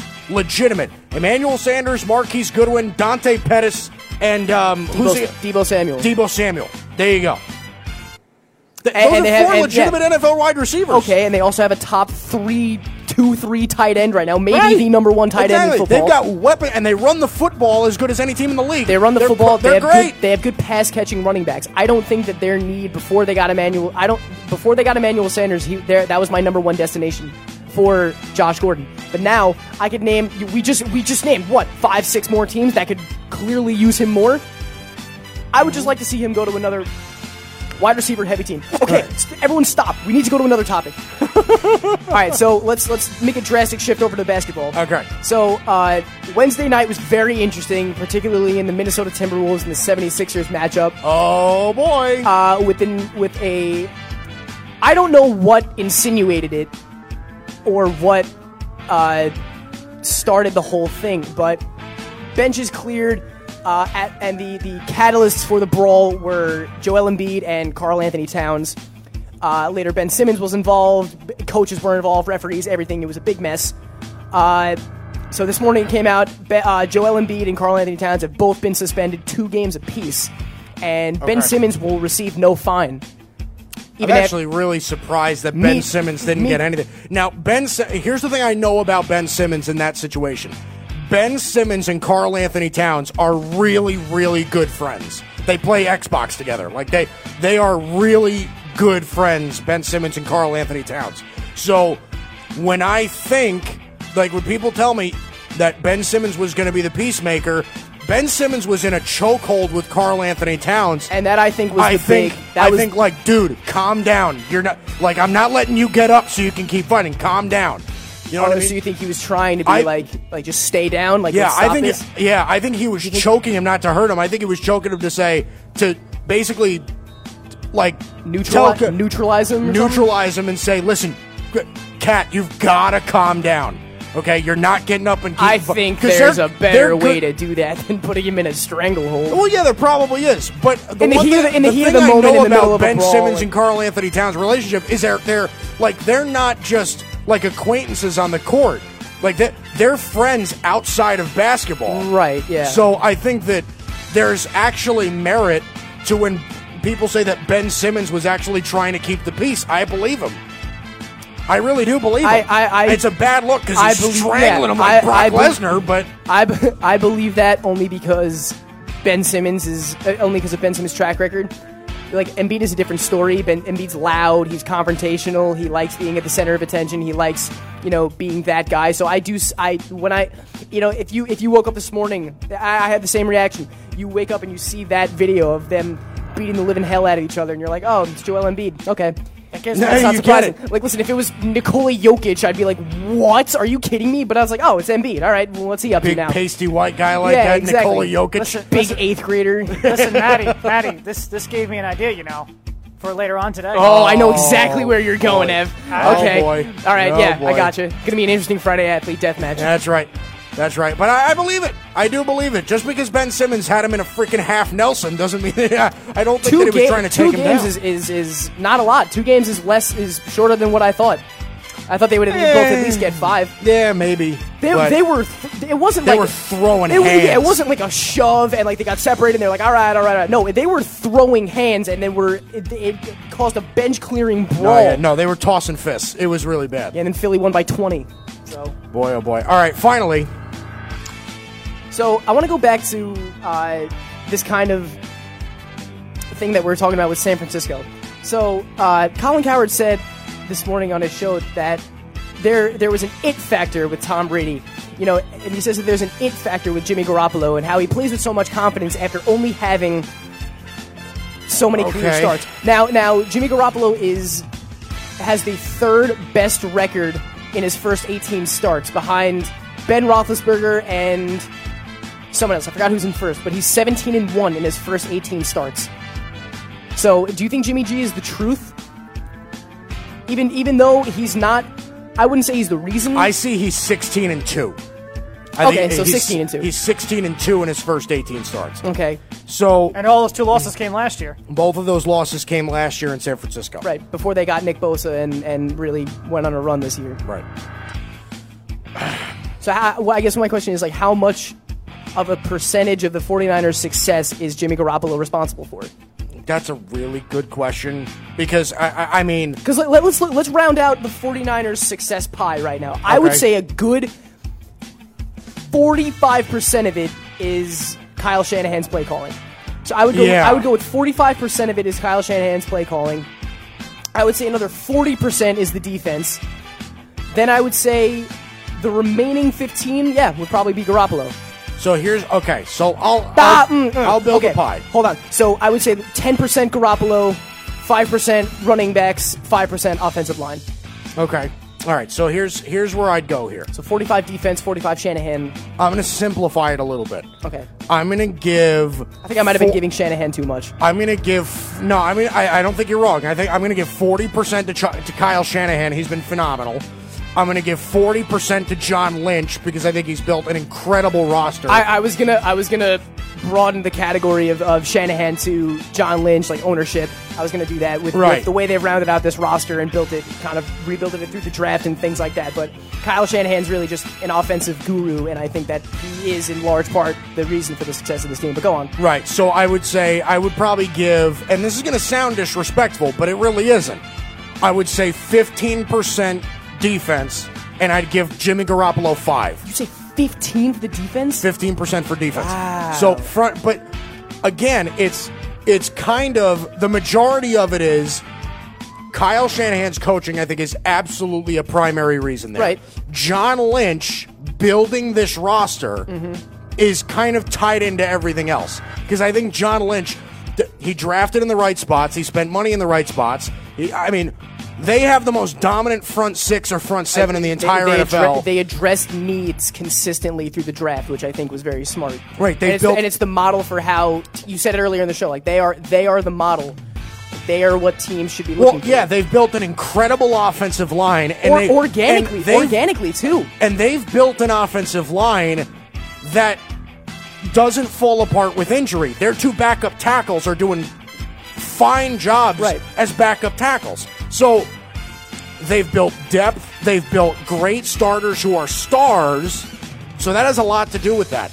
I think pure player responsibility without being put in the situation, I'll say that talent and pure skill of defensive players is 15%, and I would say pure talent and skill of Jimmy Garoppolo is 5%. Okay, and the reason I'm saying that is because if you look at what Jimmy Garoppolo's doing this year, Jimmy G is not having a phenomenal year. He's got 9 touchdowns and 7 picks. It's average to below average, actually. 13, well, 13 now after yesterday. 13 touchdowns and 7 picks. But the talent that is on the roster right now is all organic. It's all drafted. It's all homegrown. The only players that they really have acquired through trades were in the past 3-4 years. D Ford, Sherman, D Ford, Tevin Coleman, Garoppolo, and Emmanuel Sanders. Everyone else, Bosa, Buckner, Deebo Samuel, Eric Armstead, McGlinchey, all through the draft. Right. So everything was organically. No, they've done a great job. Absolutely, and that's why I think that they probably right now have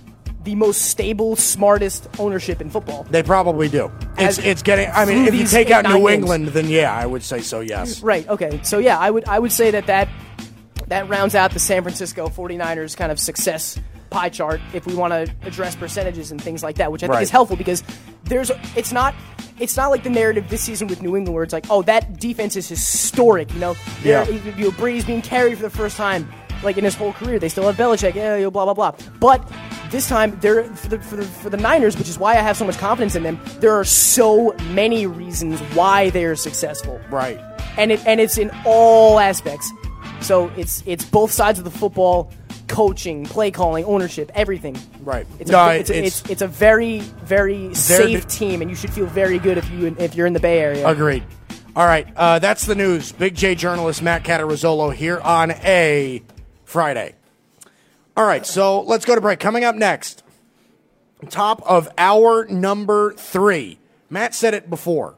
The 49ers yesterday proved to me that they are the model of what teams should be looking for on how to build their roster. That's coming up next. It's the Haystack on the Worldwide Sports Radio Network. You're listening to the Worldwide Sports Radio Network. Worldwide Sports Radio presents the Haystack Show with Mike Guido. Hour number 3, we're a little delayed, but that's okay because it's the Haystack and the Worldwide Sports Radio Network, iHeartRadio, TuneIn Radio, WorldwideSportsRadio.com. Good to have you in, Mike Guido, Evan Mazza, my producer, Big J journalist Matt Catarazzolo here with us as well. Good to have you in hour number 3. We've had a busy show today, 4 short 4, 66% on the year. I think that was my favorite interview I've ever done with Ryan Pavich. He was fantastic. But let's waste no time. Let's get into this. Successful teams in the NFL all have similar things in common. From top to bottom, they have really strong core foundational pieces in normally the same spots. You know, a stable front office and a brilliant head coach are obvious. Those are the big things. Guys that draft well, bring good culture, scheme up good game plans, all that stuff, that's a given.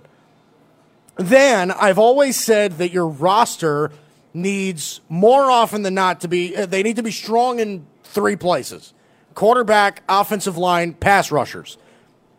You need to be able to control the game with your quarterback. You need to be able to protect that quarterback, and you have to get after the other team's quarterback. Whenever I watch the San Francisco 49ers, I think to myself, they're the example. They're the example in the league. Teams should model what they do after what the Niners have done. The more I watch, the more I realize that they built this roster perfectly. It's not a completely finished product, but it's close. I look at this Niners roster, and I'm thinking that teams need to take notes on what they're doing. This is the team in the NFL that has the actual blueprint. Most people think it's New England, but I told you last week that they're the anomaly. Nobody can do what New England does. Nobody's got Belichick. Nobody's got Brady. Nobody can do what New England does. The 49ers are obtainable. With smart coaching, smart people up top, you could be the Niners. You could absolutely be the Niners. John Lynch is a fantastic GM who has drafted well and in the right areas. The entire defensive line is first-round picks. Eric Armstead, Nick Bosa, DeForest Buckner, Dee Ford, Solomon Thomas. They're all first-rounders. All of them. They also spent a recent first-rounder on Mike McGlinchey, their starting right tackle, and he's excellent. He's awesome. The Niners have used premium picks on premium positions and have used the rest of the assets to build around them. You know, have we noticed that life gets a lot easier for franchises when they draft well? You hit on your first rounder in the right spot, and then the next round you hit on that wide receiver, or you hit on that corner, or you hit on that safety, or whatever. The 49ers have done that multiple years in a row, and this roster is stacked with star players and tons of depth at every position. Think about it. They have 4 legit running backs, 4 legit receivers, a great tight end, great O-line, even with both tackles hurt. Best front 7 in the league. They have a capable secondary. And this is all led by a great GM, a coach that more often than not outsmarts you, and a skilled, confident quarterback. This is the foundation. This is the blueprint. The Niners have the blueprint figured out. If you could find any example in the league on how to build a successful winning football team, San Francisco is that example. And they keep proving it week after week. They do. Defensive line, quarterback, coach, offensive line, ancillary pieces, speed, size, whatever, they've got to figure it out. Figure out what the Niners do, because that's obtainable here, and build your franchise in a similar way. All right, let's go to this. I'm old enough to remember when Kyler Murray got drafted number 1 overall, and most people absolutely hated it. They didn't even give Josh Rosen a chance. They're only drafting him because the handsome guy wants him and all that stuff. They screwed Josh Rosen. Oh, how insightful. The truth is, when the Cardinals hired Cliff Kingsbury, it was game over for Josh Rosen, and rightfully so. Not because he was a bad quarterback, but because Cliff had a specific plan, and you have to run with it. You have to run with it as soon as you hire him. Now the Cardinals are 3-5-1. They're 3-5-1 on the year. I see people all the time saying, it's not working. Should have drafted Bosa and kept Rosen. In your face. That's what should have happened. Even though the Cardinals have already matched their win total from last year in half the time, and they've been in almost every game. Arizona has progressively gotten better week by week. Have we not noticed? Now, I talk about young quarterbacks all the time because I'm fascinated with the progression. I love seeing the development and the cycle of quarterbacks in the NFL. It's fun to watch for me. It's fascinating. This is how I know the system is working in Arizona. Have we noticed, or have we realized, that Kyler Murray isn't making very many mistakes? And it isn't like Cliff is protecting him. This is an air raid offense. It requires a lot of open space, a lot of big passing plays. It requires a lot of movement and a lot of responsibility from the quarterback. Cliff Kingsbury's not protecting this kid at all. Kyler is executing this as well as you can for a rookie. Young quarterbacks, and we've known this, young quarterbacks are notorious for making unnecessary mistakes. And it lasts for a while. Quarterbacks that make unnecessary mistakes, and all of them do, it lasts for years. It takes 3 years to get out of that mistake. He's completing 64% of his passes. Right. Every young quarterback has it. Sam Darnold tries to make the play when it isn't there. Baker Mayfield leads the league in picks. Josh Allen still can't consistently complete 60% of his throws. Daniel Jones, Leave Dwayne him out of Haskins, this. all of them. Jesus Christ, Matt. All of them. Kyler Murray is the only one I watch where that isn't a problem. He may not throw a million touchdowns, but he doesn't make bad decisions, and he doesn't turn the ball over. That's impressive to me. The offense Cliff Kingsbury designed for Kyler Murray is creative, it's electric, it calls for both of Kyler's arm and his legs, it rewards elusiveness and speed. It's tailor-made for Kyler Murray and his skill set, and it's showing. Kyler isn't making the mistakes that normal rookies make. He looks comfortable. He looks confident in himself. He looks like he knows when to give up on a play. He's got things that most rookies don't right now. It's awareness. What about this isn't working? What about it isn't working? Cliff and Kyler are doing exactly what we thought it would do if it worked. Is it because they're in last place in a loaded division? I mean, the Rams, the Seahawks, and the Niners in their division. Give me a break. Is it because they're not a playoff team out of the gate? I got news for you. They wouldn't be if they took Nick Bosa instead of Josh Rosen and Josh Rosen was still their quarterback. It still wouldn't be. Kyler Murray's their quarterback, and they're better because of it. What's the problem here? The Cardinals made the right move by letting Cliff Kingsbury take the player that perfectly fit what his plan was.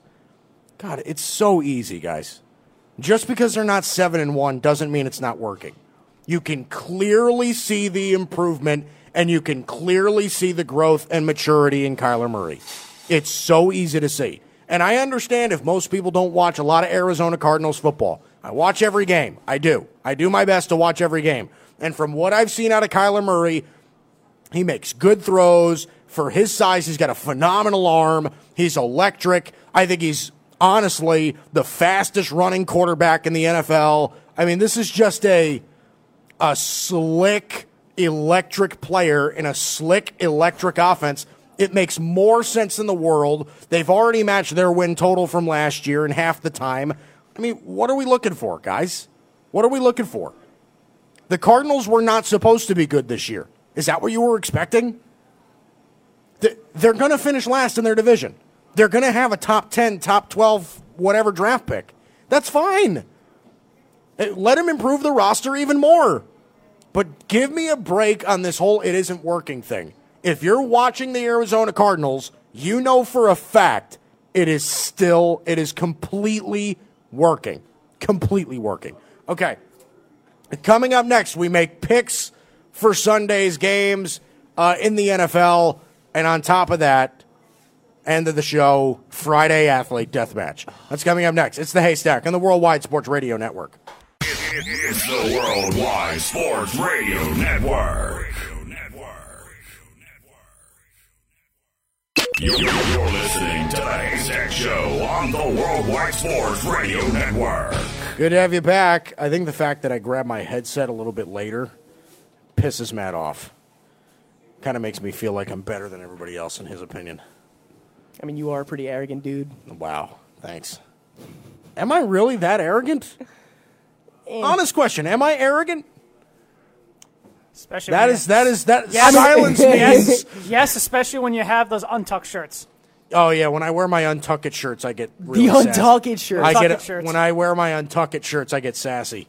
But no, Comes with the attitude. no, right. But really, am I really, Matt? Am I arrogant? Nah, I'm arrogant. you're arrogant. All right. Evan, let's make picks. Here we go. Bunch of games on Sunday. No Falcons, no Bengals, no Rams, no Saints this week. All on a bye. So, Evan, here we go. No Rams, no Saints is really plummeting me fantasy-wise. I don't know what I'm going to do with that Cooper Kupp. Yeah, I bet everybody's having no Kamara, no Thomas, no Woods, no Cooks, no Kupp, no Gurley, no Goff, no Breeze. Jesus. All right, you guys are ready? All my Bengals are gone, too. And two good defenses. Yeah. Okay. Houston Texans versus the Jacksonville Jaguars in London. Texans favored by 1.5 points here. Monica going with the Texans. What do you guys got? I like Houston, but I like Houston by the skin of their teeth. This is why I didn't pick it as a for-sure 4, because I know it's technically a pick'em game, but the problem is that they're playing in London. Jacksonville's played in London before. They're kind of used to this, so I think Jacksonville could end up winning this game. I just think Houston's too good. When they protect Deshaun Watson, they're extremely hard to beat. Close game, 20-17 over the Jaguars in London. Houston wins. I agree. I give this slight advantage to Houston. I do think it'll be close. I think it'll be a one-possession game. You know, Jacksonville's defense is not what it was 2 years ago, but still good. But that front seven is still good. You know, Josh Allen is tied with Nick Bosa for leading rookies in sacks at 7. So I mean, he's doing really good. They still have Yannick Ngakoue. Still got Calais Campbell. So if that Houston offensive line can hold up and protect Deshaun Watson and give him time, I think I like Houston. I like Houston 21-14. I like that. It's my thought process. Roll on the Texans. I'm taking the Texans too. Next game, Buffalo Bills against the Washington Redskins in Buffalo. Bills favored by 9.5 here. And Monica is taking the Bills. Yeah, I got to take the Bills. The Redskins are not winning this game against this defense in Buffalo, in the conditions. I mean, I didn't look at the Weather Channel, but I'm assuming it's going to be freezing in Buffalo. It's going to be really tough. I think the Redskins, are starting Dwayne Haskins this week, throwing him into the fire against Buffalo. I almost took this as a for-sure 4 pick. But I don't have confidence in the Bills to blow out anybody. It'll be an extremely low-scoring game in the conditions. Give me 13-7 over the Redskins. I do also agree this will be a low-scoring game because, I mean, Buffalo is 5-2, 5-3, something like that. Yeah, 5-2 after they lost to the Eagles. Yeah. Okay, yeah, they do not have a great offense at all. Josh Allen's a bottom-tier quarterback. Their defense, however, is extraordinary this season, but I do think that Washington's just lost this season. It's the general consensus of football, so I do see the Bills pulling this one out 10-3. 10-3. Yeah, well, in agreement. I'm going to take the Bills too. Coming back at home, still at home, looking for a bounce-back win. Washington is just awful. They're a mess. Give me the Bills at home. Next game, the Tennessee Titans travel on the road to face Cal and the Carolina Panthers. Panthers are 3.5-point favorites. Monica has the Titans in this game. I like Cal. I like Cal. I'm going to go with the Carolina Panthers. And there's going to be another one of those lower scoring, not a ton of offense. I do expect, however, Christian McCaffrey to have a freaking day. He's going to have a monster game in this one. Wouldn't be surprised if he was combined for almost 300 yards scrimmage. I'm just Tennessee scares me because Ryan Tannehill is better than Marcus Mariota, but not by much. So they have a good defense. Their offensive line is underperformed. Give me Carolina, lower scoring game, 21-16 over the Titans. I would like to pick I want to pick the Panthers just because I think they want to bounce back from getting decimated by the Niners. Yeah. I do agree that McCaffrey's going to spaz. No, I'm going to go with the Panthers bouncing back. I don't have a lot of confidence in the Titans, especially with their late QB change. So I'm going to say Panthers 21-18. It'll be close, but 21-18. This is one of the toughest games to pick. I will take the Panthers, but the Titans are. I think Tannehill's doing his job. He's managing the game well. The Titans have a really good defense. Their defense is strong. They're 11th. Don't gamble on this game at all. Stay away from it. Titans are 11th in rush in stopping the run, 9th in yards allowed, 4th in points allowed. This game is a toss-up to me. I'll take the Panthers because I believe in the bounce back after getting blown out by the 49ers last week. I'll take the Panthers, but barely. Next game, Chicago Bears at the Philadelphia Eagles. Philadelphia favored by 5 in this one. What do you guys got? Monica is taking the Chicago Bears here. Yeah, this was a four pick of mine. I like the Eagles -5. I think they win by at least a touchdown at home. Look, they were able to go into Buffalo in the conditions against that defense and put up a 31 spot and pretty much shut down Josh Allen and that Bills offense. So I think I like the Bills a little bit more than the Bears. I am definitely going to take the Eagles here, and I think it's going to be Eagles by a good amount here at the Link. I'll take the Eagles 31-20 over the Bears. Deshaun Jackson's coming back. I think that's massive. That is very big. The Bears have no offensive identity whatsoever. They can't get anything going. They don't look like they're ever in any sort of rhythm. Right. There's no plan. Trubisky's clearly not their guy. They won't admit that they whiffed on him in the draft. I think it's going to be a major focus in them going into the offseason if they do end up missing the playoffs this season, is addressing a possible change of quarterback. But I'm going to roll with Philly here. 28-10 Philly. Big win. I will pick the Eagles here, but I will say the Bears lost 2 tough ones at home. There is a lot of pressure on Nagy, a lot of pressure on Trubisky. I expect the Bears to go out there on defense and on offense and try and put up the best game plan possible and play. And this is a must-win for the Bears. It really is. With the Packers, Trubisky throws 3 picks, Mike. You're in on that against that Eagles secondary, though. Yep. Yeah, I know. Wow.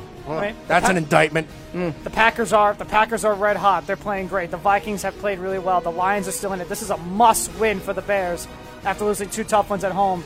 But until I see it, I will take the Philadelphia Eagles. Plus, with the Eagles, I need to see consistency. You just got your big win over the Bills after losing 2 in a row and getting embarrassed by the Cowboys. I need to see consistency from the Eagles now. It's time for the Eagles to get on a run and become consistent. So I will pick the Eagles.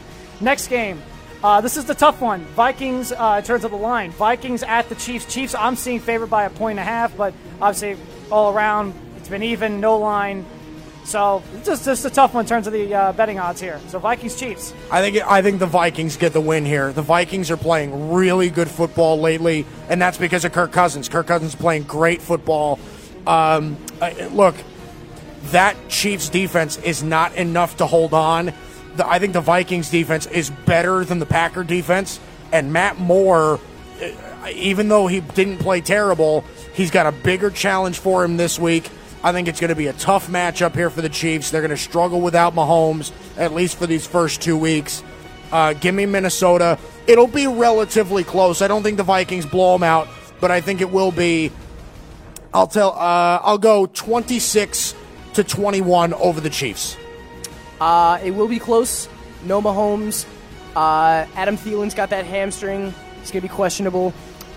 I think that'll really limit Minnesota's attack, considering that he's been on an absolute tear ever since Kirk Cousins said sorry to him. Minnesota's defense is doing really, really well. I think they'll be able to do a good job at suppressing some of Kansas City's weapons. I'm going to say 21-20 Chiefs. Wow. Mm-hmm. Okay. 21-20 Chiefs. I could totally see the Chiefs winning this game. Monica has taken the Vikings. I could totally see the Chiefs winning this game because I think I like what I see from Matt Moore. Minnesota going on the road. I still have questions about Cousins in these kind of big game environments, in this kind of atmosphere. Okay. So I will take the Vikings here. I will take the Vikings here because I do think just by looking at the team and defensively, they are more talented. I think defensively they'll make a couple of plays against this Chiefs offense. But it'll be close. I can see why the line is very, very iffy on this game, but I will take the Vikings. All right. Jets at the Dolphins. Jets favored by 3. Monica is taking the Dolphins to get their first win of the season. Cheeks Here we Bowl, go. the Cheeks Bowl Part 2. Cheeks Bowl, man. Holy crow. 1 win combined, 1-6 Jets, 0-7 Miami Dolphins. I'm going to say soon to be 0-8 Miami Dolphins. I will take the Jets, but I'm not going to take the Jets by a ton. I think Sam Darnold bounces back against this Miami defense. Like I said, the Dolphins are historically bad. I do think that it'll be kind of close. I don't think the Jets blow them out of the water, but I do think the Jets win this game. Lower scoring. I am going to say 20-13 Jets over the Dolphins in Miami.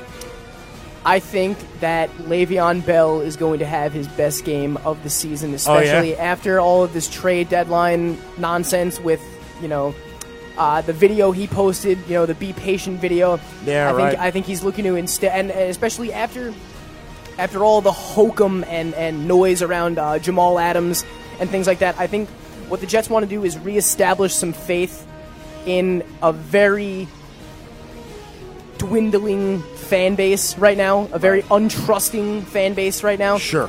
So I think the Jets are looking to make a statement here, and the perfect opportunity to do it against the Dolphins. I think it's going to be close as well. I say 24-9 Jets. I'll take the Jets, too. This is a scary game to pick, but I'll take the Jets. Sam Darnold struggled a lot in his 2 games against the Dolphins last year, but I think after 2 really tough games, he bounces back. Adam Gase knows the Dolphins, of course, really well. I think they will start feeding the ball to Le'Veon Bell and really get him going, because it's time to put this offense around Le'Veon Bell and help out Darnold, and that's how to do it. You run Le'Veon, you run Powell, and you set up play action to help out Darnold and take the pressure off of him as he's struggling. I will take the Jets in this game. Colts at the Steelers. Colts favored by 1. This is also one of your 4-star 4s. Monica's taking the Colts. Yeah, I'm going to take the Colts here. I think that, like I said, I think this was a gift by the odds makers. I don't know what they were thinking here. A 1-point favorite for the Indianapolis Colts. They've been good all year, and Pittsburgh's been bad all year. I think they really screwed this one up. Take this bet and take it pretty seriously. I think Jacoby Brissett has a game in this one against that Steelers secondary. There's a lot of speed at receiver for the Colts. Like I said, I think this is just one of those games that was handed to us, gift wrapped, put a bow on top. 100% taking the Indianapolis Colts on the road here. Give me the Colts outscoring the Steelers. I'll say 27-17 over Pittsburgh. I like Indianapolis as well. James Conner did not practice today. Does not look like he's going to play in that game. T.Y. Hilton is also listed out with a 3 to Frank Reich said it was a calf injury. He's going to sideline him for at least 3 to 4 weeks. But yeah, no, Pittsburgh is on a downturn right now. It's not going to be a good latter half of the season for them. I say Brissett does a really good job. I say Marlon Mack has a really good day. I think I'm going to start Eric Ebron. If he's healthy and playing over Jimmy Graham in one of my fantasy leagues. All right. Yeah, give me the Colts. I'll take the Colts here in this one too. I just think the Colts are just better. Yeah, I don't even know the score. I'm taking the Colts. Yeah, I'll say here we're all agreeing on the Colts. Lions at the Raiders. Raiders favored by 2. Monica is taking the Detroit Lions. Oh, here we go. John Gruden is in the house today. Let me tell you, man. I'm taking my Oakland Raiders, man. This Derek Carr is going to have a massive game against this Lions secondary. I'm telling you right now, man. Derek Carr could play. This Josh Jacobs going to have a monster game. I have to get out of the Gruden. Oh, I was about to say, you just transitioned really. You're like, get out of the Gruden. Josh Jacobs, I think, is going to have a massive day. Detroit's going to struggle running the football. They won't be able to control the clock. I think right now is where we're going to start seeing Detroit kind of take a little bit of a dip. And I think the Raiders, to their credit, are actually decent this year. They are not a terrible football team. Give me the Oakland Raiders. I'll take them 24-20 over Detroit this weekend. I like Detroit, actually. I like what I've been seeing from Stafford lately. He's got 300 yards and 4. He's got 300-plus yards and 4 touchdowns in his last 3 games. No Kerryon Johnson. That's tough to kind of deal with. So, but yeah, I do think this is going to be a close game. I say 27-24 Detroit. Slight edge. This is a tough one. I'll take the Raiders. I think they drop 30 on the Lions at home. I'll say around 30-27-ish. It'll be a high-scoring game. I'll take the Raiders at home. I just think too much Josh Jacobs, too much Derek Carr in this offense against the Lions, traveling to Oakland. I'll take the Raiders. Seahawks at home to take on the Tampa Bay Buccaneers. Seattle favored by 5.5. Monica has the Seattle Seahawks. I think this game will be closer than what most people think. I am going to take Seattle, but I'm going to take Seattle pretty close. I think it's going to be a higher scoring game. Russell Wilson's going to have a phenomenal day against this Tampa Bay defense. But I do think that Tampa Bay on certain days and games they're not supposed to win, they put up a lot of points. This is exactly that kind of a game for me. Higher scoring game, 34-31. I'm going to take the Seattle Seahawks over Tampa Bay. I'm also going to take Seattle. I'm going to say... Who's at home? Seattle. Seattle at home. Okay. I'm going to take Seattle 35-27. 35-27. Yeah, I'll take the Seahawks too. I do think it's going to be a high-scoring game, but I will take Seattle as they win their second in a row. So I'll take the Seahawks in this one too at home. All right, must win for the Cleveland Browns. 3.5-point favorites at the Denver Broncos. Browns-Broncos. This is the game that I'm really struggling with. I know there's no Joe Flacco. They're starting Brandon Allen at quarterback. They got no tape on Brandon Allen, so I wouldn't be surprised if Denver shocks us a little bit. I will lightly take the Browns.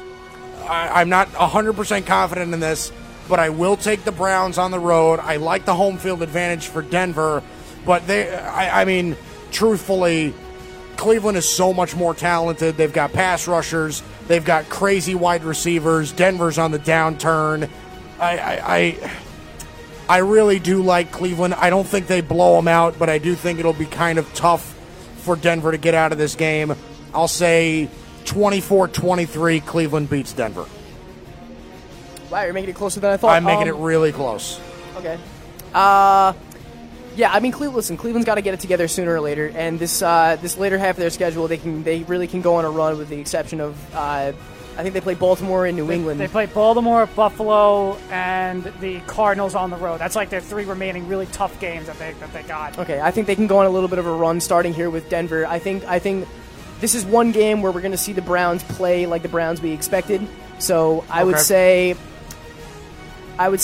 like 27-17 Browns. Monica's taking the Denver Broncos in this one. I'll take the Cleveland Browns. They need this game badly. This is a good. If they get a win here, then they could maybe go on a run. Like Matt said, their schedule is a little, very winnable. Schedule gets a lot easier second half of the year. It gets very winnable. They got three of those games are really tough, but overall their schedule is pretty winnable. They need to get this game in the worst way. I think they do get it. I'll take the Cleveland Browns. Green Bay Packers at the LA Chargers. Green Bay favored by 3.5. Yeah, this is a gift here. Okay, when I took the bet, it was at -4, so I guess I lost out on that one. But give me the Packers. I have no faith in the Chargers. It's in Los Angeles. It's in that little baby stadium. I mean, Green Bay is really good. Good defense. Aaron Rodgers is better than Phillip Rivers. I just trust Green Bay. And I think that if it's a 3.5-point spread or a 4-point spread is a little disrespectful. It really is to Green Bay. I think Green Bay beats the Chargers big here in Los Angeles. I will take the Packers 34-20 over the Chargers. 2 touchdowns. The Packers here by a landslide. Chargers were probably the most disappointing team so far this season. Them in Atlanta, yeah. Packers are just rolling, and they have been. Aaron Rodgers is playing like an MVP caliber quarterback this season. I take Packers. I take Packers 30-21. Yeah, Monica is taking the Green Bay Packers here. I'm taking the Packers too. They're just playing great. They're defensively, they're playing great. The Chargers, hey, they got a good win against the Bears last week. That's a good bounce back win after two tough losses, but Green Bay's just better. They're just better. I'll take the Packers on the road. All right, next up, Sunday Night Football. Let's get the music going. This is a big one. Ravens against the Patriots in Baltimore. Marquise Brown expected to be back. Jimmy Smith expected to be back. It's in Baltimore. Patriots are favored by 3. What do we got? Monica's taking the Patriots. You know, people are going to say, oh, wow, -3, that's really short for the Patriots. Listen, this is going to be a good football game. The Ravens always play the Patriots well, and the Patriots have fits against mobile quarterbacks that can go off script. So they struggled with guys like, Colin Kaepernick. They struggle with guys like Cam Newton. They struggle with guys like that. Lamar Jackson is that type of quarterback. I think the Ravens could win this game. I'm going to kind of wimp out and say the Patriots are going to take it, but it'll be by the skin of their teeth. I think Brady struggles for the most part, and I think that New England gets by the skin of their teeth. Give me the Patriots 20-17 over the Baltimore Ravens in Baltimore, and it is going to be by a hair. Possibly game-winning field goal. I was just gonna say I could see. So Belichick has actually also struggled against Harbaugh, and mobile quarterbacks. I think it's going to be a very defensive game. The Baltimore's acquisition of Marcus Peters is only going to be harder on this kind of depleted Patriots wide receiving corps. I say Patriots. I say Patriots 17-14 over the Ravens. Low scoring. In a very, very close game. Yeah, and let me tell you this, Evan. Before you start your little synopsis, if John Harbaugh was smart, and this is what I think they should do, a lot of disguised pass runs. And what I mean by that is play action, stuff like that? Not even. But don't run a lot of designed runs for Lamar Jackson. Run a lot of pass-looking plays that are actually designed runs. Because the Patriots struggle against scrambling quarterbacks. They're hard to plan against. So let Lamar Jackson run a lot of fake draws, a lot of scramble plays, a lot of read option. Let Lamar Jackson run around in this game, and then I think you'd be in a good position to win the game. You guys going with the Patriots? Monica's going with the Patriots? I'll take the Patriots, too. I just think Belichick, like I said, it will be tough to game plan against Lamar Jackson. It really will be strength. It really will be interesting to see how Belichick game plans against Lamar Jackson, how the Ravens game plan around it and get Lamar going. I think the Ravens will look at the Browns game. Look at what the Browns did. They ran the football really well last weekend. What's the Ravens' biggest strength on offense? Running the football. I think they really need to attack the Patriots' run defense. But you know the Patriots will make adjustments from last week. I will take Belichick and the Patriots. And Brady, the Ravens have no pass rush. With Matthew Judon is really their only pass rusher. That's it. They got no pass rush. They got no pass rush after that. I think Brady might have a big day. But it will be tough with Marcus Peters, and if they are getting Jimmy Smith back, Marlon Humphrey might be the defensive player of the year. But Belichick coaching against Lamar Jackson, finding ways to stop him, finding ways to hold him to limit him in the running game, maybe forcing him to win the game in the pocket. And Tom Brady against this Ravens defense with a very little pass rush other than Matthew Judon. I think it's going to be tough. It'll be a hard-fought game. I think the Ravens play well, just not enough to win. I'll say the Patriots 26-20. Oh, we got Ray's pick. Ray's going Ravens 17-13 over the Patriots. Well, Ray should stay for this because here we go. Cowboys, Giants, Monday Night Football at the Meadowlands. The Cowboys are favored by 7. I will take the Cowboys. Monica will take the Cowboys. Who are you two going with? Giants fan, Cowboy fan. All right, so Cowboys by 7 on Monday Night Football. I think this game is not even going to be close. I really do think Dallas blows them out. This is one of those games where Dallas, off the bye, rookie quarterback, it's going to be real tough for the Giants, even though it's at MetLife. Give me the Cowboys, and give me the Cowboys big. I think they drop a 30 burger on the Giants. I'm going to say 31-17 over the Giants. You guys are really going to make me say it, aren't you? You're taking the Giants, aren't you? No. You're taking the Cowboys? You know, the last season, when because they're wearing their Color Rush uniforms, the white throwback Color Rush uniforms. Those are dope. They're amazing, but They are good. when we played on Monday night last year against the Eagles, we got decimated 31-7. Bad omen. I don't like the direction we're heading. Dallas is on the rise. The Giants are on the fall. I'm going to take them over the Giants. Them. I don't know. I'm not giving a score. We're just going to lose. Ray, Cowboys Giants Monday night. 38. Give me a break, Ray. Give him a break. 38-17. Give That's us Ray's any pick. kind of credibility. 38 at home. I had 31. That's not. Hey, come on. That's not- 31. Listen, 38 is closer to 40, and I don't. No. No. No. All right. No. Those are our picks for Week 9 in the NFL. Again, no Falcons, no Bengals, no Rams, no Saints. So a bad they're all taste- on a bye. Left a bad taste All right, in my so mouth. here we go. Let's go to the news. Big J journalist Matt Catarazzolo here on a Friday. I almost don't even want to do the news after that. I bet you don't. Terrible way to end that segment. Anyway, so we were talking about this during commercial. So the NFL came out. NFL Shop released their top 10 selling jerseys for the 2019 season. Mike tried to get all of them before we came back, and he got 6. I got 6. You got 6. So Mike named Brady, Mahomes, Khalil Mack, Daniel Jones, Zeke, and Dak. There All are right, so- 4 left. All right, so here we go. So it's Brady, Dak, Zeke, Patrick Mahomes, Khalil Mack, Daniel Jones. Those are on the list. Yes, you have 4 left.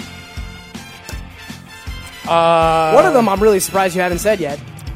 Juju Smith-Schuster, He's number 10. So you got 3 left. Saquon Barkley, Number 6, 2 left. One of them I don't know if you're going to get, because I don't know why, like, you wouldn't think he would be a highest selling jersey this year. Nick Bosa, No, Jimmy Garoppolo, no. Not on the 49ers. Drew Brees, That's one. Who's the other? Who's the one? Like, this is the one that I don't think you're going to get. You might get it, but it might take you a few tries. Can you tell me? I can't tell you anything. You can't give me any hint No. at all. No, it'll give it away. I promise you. Even his position, it'll give it away. Really? Yep. Probably. Jalen Ramsey. Nope. Okay, I'll give you... Okay, offense. He's an offensive guy. I'll give you that. Offense. Le'Veon Bell. Nope. NFC. I'll narrow it down even more. Offensive guy, NFC. Larry Fitzgerald? No.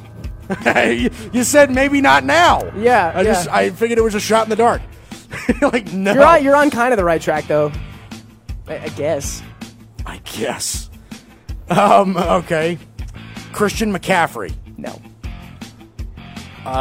Okay, here. Julio Jones. No, this is another hint that might narrow it down more, but it's still broad enough to make it hard, okay? First-year head coach.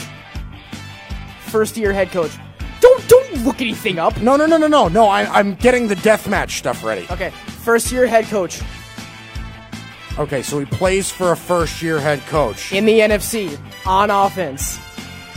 Aaron Rodgers? Yep, Really? Aaron Rodgers. So, okay, in order. So now these are in order. Number 1, Brady. 2, Mahomes. 3, Zeke. 4, Khalil Mack. 5, Dak. 6, Barkley. 7, Breeze. 8, Rodgers. 9, Daniel Jones. 10, Juju Smith-Schuster. So wait, who was number 1? Tom Brady. Brady? Mm-hmm. All right. Okay. That was fun. You did good. I was proud of you. Not bad. Were my hints okay? Yes, they were fine. My hints were good. I right? still couldn't figure it out, so they were still good hints. Yeah. Okay. See, I told you. That's they what were- hints are supposed to be. Yeah. Still not enough. Make to it a get little you easier, but not enough for me to get it right away. Yeah. Perfect. All right. So, cool little landmark that happened over last week is that DeAndre Hopkins became the 3rd youngest player to reach 8,000 career receiving yards, only behind. Can you name it too? So it's 8,000 receiving yards. The youngest to reach 8,000, the third youngest to reach 8,000 receiving yards. So who are the two that were the second and first youngest? Randy Moss. That's the first one. Who's the second one? Terrell Owens. Nope. Antonio Brown. Nope. Still playing? Yep. He's still in the league. Yep.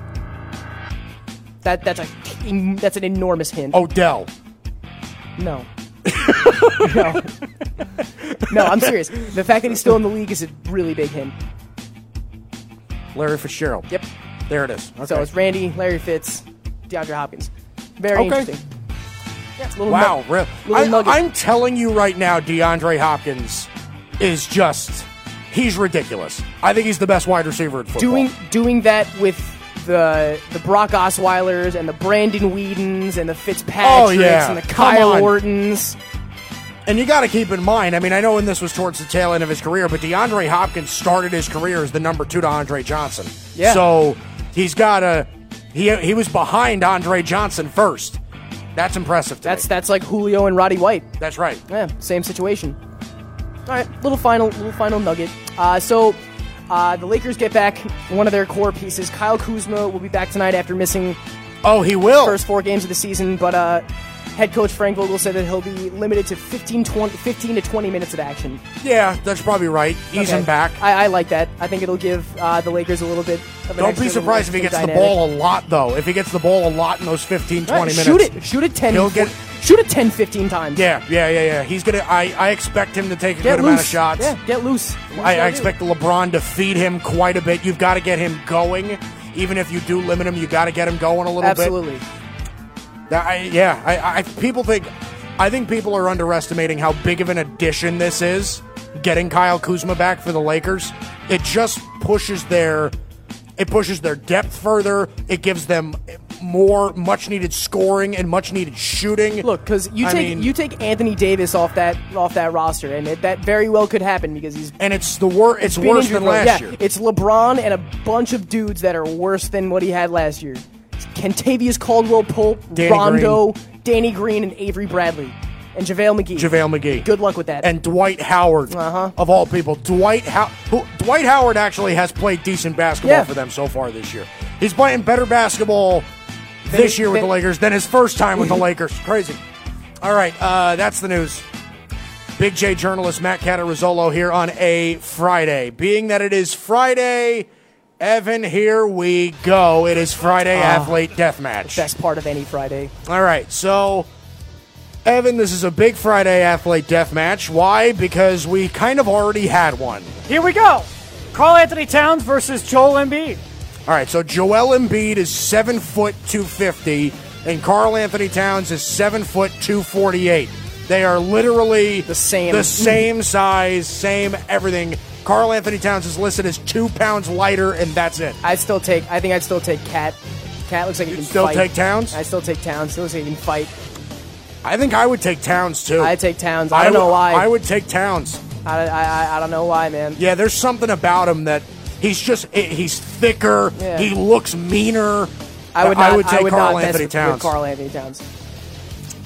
Let's stick with that game for a second because we had another guy that kind of got involved and we were talking about it. Ben Simmons versus Karl-Anthony Towns. Towns still. Ben Simmons is smaller than Embiid. I would take Towns. Yeah, Ben Simmons, just so we could get a scope on it, Ben Simmons is 6'10", 230. I would still take Towns. Yeah, I don't think Towns would beat Embiid but lose to Ben Simmons. Because I would probably take Embiid over Simmons. Yeah, absolutely. So I would take Karl-Anthony Towns. LaMarcus Aldridge versus Ivica Zubac. Ooh, okay. So LaMarcus Aldridge is 6'11", 260. How old is LaMarcus Aldridge, though? And Ivica Zubac is, give me a second, 7'1", 240. Zubac is 22. LaMarcus Aldridge is 34. Yeah, I don't know. I would take Zubac. Yeah, I think I would take Zubac. Younger and better shape. Yeah. I'd take him. DeMar DeRozan versus Kawhi Leonard. Kawhi Leonard, absolutely. DeMar DeRozan is 6'7", 220. And Kawhi, I think, is bigger than that. Kawhi is Kawhi Leonard is 6'7", 230, so actually not by much. Kawhi Leonard also can't. Yeah, Kawhi Leonard also can't feel pain. I would take Kawhi. I would take Kawhi by a little, but I would take Kawhi. Kawhi would just take it. Plus, DeMar DeRozan's got a much thinner frame. Yeah, Kawhi's thicker. Kawhi would also just take a punch at the chin, and just do his laugh, and then pummel DeRozan into the court. I think people forget how good DeMar DeRozan is. DeMar DeRozan is really good. He's the all-time leader in franchise points for the Raptors. Yeah, I know. He's great. DeMar DeRozan's great. That's a team that's had Vince Carter, Tracy McGrady, Chris Bosh for years. So, yeah, he's very good. Okay, next up, Jarrell Casey versus Gerald McCoy. Ooh, that's a good one. There you go. Jarrell Casey's a big boy, man. All right, so Jarrell Casey's a big dude. Jarrell Casey is 6'1", 305. He's 6'1"? 6'1", 305, Wow. Jarrell Casey. Good and Lord. who was the other one? Gerald McCoy. Gerald McCoy. He's probably, I'd say he's taller. 6'4", 300. Yeah. So Casey's heavier, but McCoy's taller. I take Casey. I think I'd take Jarrell Casey. I actually disagree. I think I would take McCoy. Wow. I think I would take Gerald McCoy. McCoy's 31. Casey's 29. He's about to turn 30. I would take McCoy. Okay, I got one. Ready? Trent Williams or Tyron Smith? Oh, God. Basically the same exact player. Trent Williams is 6'5", 320, silverback. And Tyron Smith, who I think is the best left tackle in football. 6'5", 312. 6'5", 320. They are literally, they're listed as the same height, same weight. Nice job. Oh, I might go Tyron Smith. I don't know, man. I don't know. I love Trent Williams, but I might go They're Tyron. probably the number 1 and 2 left. That's crazy. Out of everyone in the NFL, they are probably the most similar. Same position, same skills, same build. So, yeah, if you draft a kid that's 6'5", 320, he's guaranteed to be a good left tackle. I think I would have to take my guy. Tyron Smith is just a beast. I think I might take Tyron Smith. Tyron Smith is just an absolute animal, even though Trent Williams shast not be effed with. I mean, I'm just saying. Shast. Oh, I got another one, okay. Oh. George Kittle or Travis Kelce? I would be really hard-pressed to not take Kittle. Kittle's 6'4", 250, and Travis is no small fry. Travis Kelce's 6'5", 260. He's actually heavier. You know, I think Travis Kelce was on The Bachelor, so I'm going to take George Kittle. George Kittle also loves wrestling, so he George Kittle likes wrestling. Definitely knows some moves. Kittle's 26. Loves Kelsey's 30. I would take Kittle. Take Kittle also. I think, is just more of like this wild animal. Crazy guy, He's right? Just like that's what he is. Take a bite out of your neck. I know he would eat a person. Did you see last night the post game interview? They did Steve Smith was like, "What do you got to say to these Niner fans in front of you, George?" And he just goes, "Let's go!" And he's right. That you talk about a guy that would want that. Can you smell? You talk about what the Niners are cooking. Can you tell me a guy that makes you want to run through a wall more than George Kittle? George Kittle? I don't know. Oh, God. What a teammate. I think he's endorsed by Skittles. I wouldn't doubt it. What a guy. All right, next so up. likable. Mark Andrews versus Dante Hightower. Mark Andrews, the Ravens tight end, is 6'5", 256. Dante Hightower's got to be and bigger. Dante Hightower 6'3", 260, I think. is 6'3", 260. I would probably have to take Dante Hightower. I'd take Dante Hightower. Hitting is he's a heavy hitter, man. Taking people out is his job. Yeah, I would go Hightower. Yeah. Ready for some Giants Cowboys? Rhett Ellison versus Leighton Vander Esch. All right, Rhett Ellison, just to give him a chance here, Rhett Ellison is 6'5", 255. He's a big guy. But Leighton Vander Esch is 6'4", 256. I'm sorry. Leighton Vander Esch. Leighton- His neck is bigger than Rhett Ellison's body. Leighton Vander Esch's shoulders, I think, could beat up Rhett Ellison. All right, ready? I got another Giants-Cowboys one. Ready? Go for it. Randall Cobb versus just Saquon Barkley's legs. All right, so Randall Cobb is 5'10", 192, and Saquon Barkley's legs are massive. Really? All right. They got it. Saquon Barkley is 5'11", 233. He's a thick guy.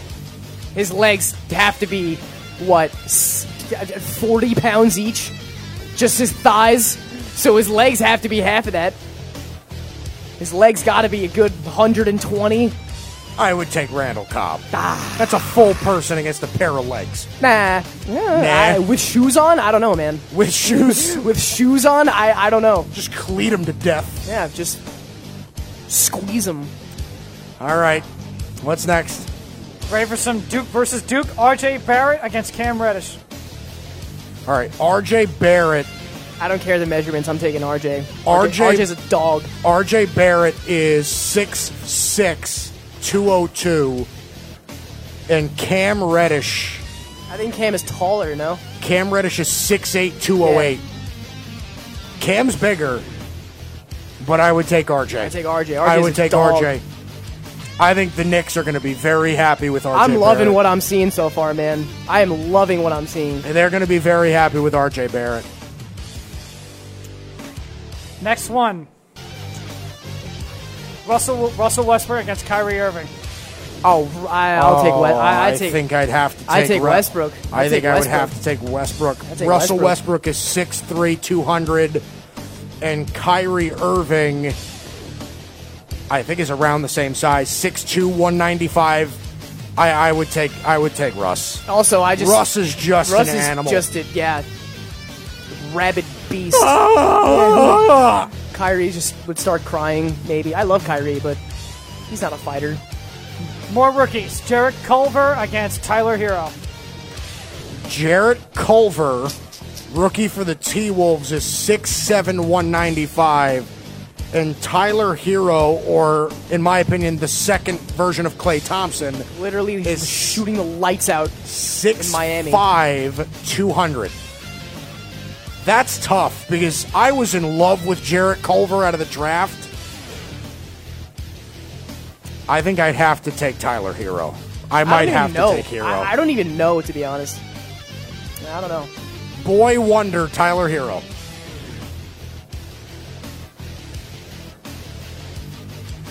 Okay. What are we rolling with? Oh. I'm surprised you haven't given me Zion versus anybody. We've done that, though. Have we? Yeah. Yeah. We've done Zion a lot. Cleveland Farrell against Josh Allen. Oh, okay. Defensive end Josh Allen, by the way. Yes, so Cleveland Farrell, Raiders, is 6'4", 265, and he's a big 6'4", 255. Cleveland Farrell is a lot bigger than I thought he was. And Josh Allen is 6'5", 262. I feel like Allen's quicker, too. I feel like Allen's like a speedy kind of agility type guy. Allen is quicker. Farrell is just a power guy. And Farrell is just this massive beast of a guy. Uh-huh. I would take Farrell, I think. I think I would take Farrell, too. Yeah, I'd probably take I Farrell. am a huge Cleveland Farrell guy. Love him. Ed Oliver against Christian Wilkins. Oh, that's a good one. Ed Oliver is 6'1", 287, and Christian Wilkins is a big boy.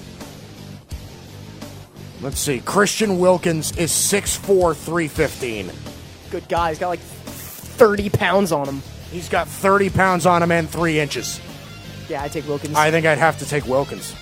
Even though Ed Oliver is a beast. He's an animal. Jake Matthews. Oh, the left tackle for the Falcons. Okay. Against Taylor Lewan. Oh, Taylor Lewan's huge, dude. Taylor Lewan is 6'7", 309. Good and Lord. Jake Matthews is 6'5", 309. I would take Lewan, I'd take Lewan also. Lewan, you'd be hard-pressed for me to pick any offensive lineman over Taylor Lewan. Except for Tyron Smith, maybe. Shaq Barrett against Tack McKinley. Tack McKinley's pretty big, man. Shaq Barrett is 6'2", 250, and Tackerist McKinley is 6'2", 265. So they're similar. Tomorrow is Tack McKinley's birthday. They're both young guys. Tack McKinley's going to be turning 24. Shaq Barrett is 26, and he's turning 27. Huh. I would probably take McKinley. I'd take Tack also. I would probably take McKinley. All right, Evan, give me one more and make it a good one, and then we'll go home. All right, Marcus Peters against Byron Jones. Marcus Peters. Marcus Peters is a small dude. Marcus Relatively Peters small. is 6 foot 195. Yeah. And but I think Byron Jones is pretty small too. Byron Jones is 6 foot 205. I think I'd take Peters, actually. I think I might take I would Peters. probably take Peters too. I think Byron Jones is the better athlete, but Marcus Peters, I think, better fighter. Yeah, I would bet on Marcus Peters. Yeah. All right, there we go. That's Friday Athlete Deathmatch. Remember the last time I was here, we did Friday Athlete Deathmatch? We did Adam Schefter against Ian Rappaport. Yes, that was great. That was fantastic. I am... Adam Wojnarowski against... Shams. Against Shams. Woj versus Shams. That was perfect. All right, if I am not mistaken, I want to see... hang on. Before we get off the air, I want to... We got late breaking news? I think I might have late breaking news. Go for it. Hang on. Hang on. I'm trying to see if there's news on this. So sit tight for a second. Is it that the Nationals won the World Series? It's not exactly Okay. breaking. It is not breaking news. It is not breaking news because I thought it was something more serious. But Urban Meyer is undoubtedly the top choice for USC as their next head coach. Ooh. Very So interesting. I saw something Urban Meyer USC, and I thought like Urban Meyer was definitely going to go there, but it is not definite yet. That's just the way that it sounds. Okay. Interesting. Matt Catarazzolo, Big J Journal. This is 2:30. We went a half hour over our time. I know. But you know what? We started like a half hour late, so Yes, because yes. we were having technical difficulties. You guys got to start paying me overtime. I guess so. Yeah. Matt Catarazzolo, Evan Mazza, my producer. I'm Mike Guido. This is the Haystack and the Worldwide Sports Radio Network. Have a great weekend. We'll see you on Monday. You're listening to the Worldwide Sports Radio Network.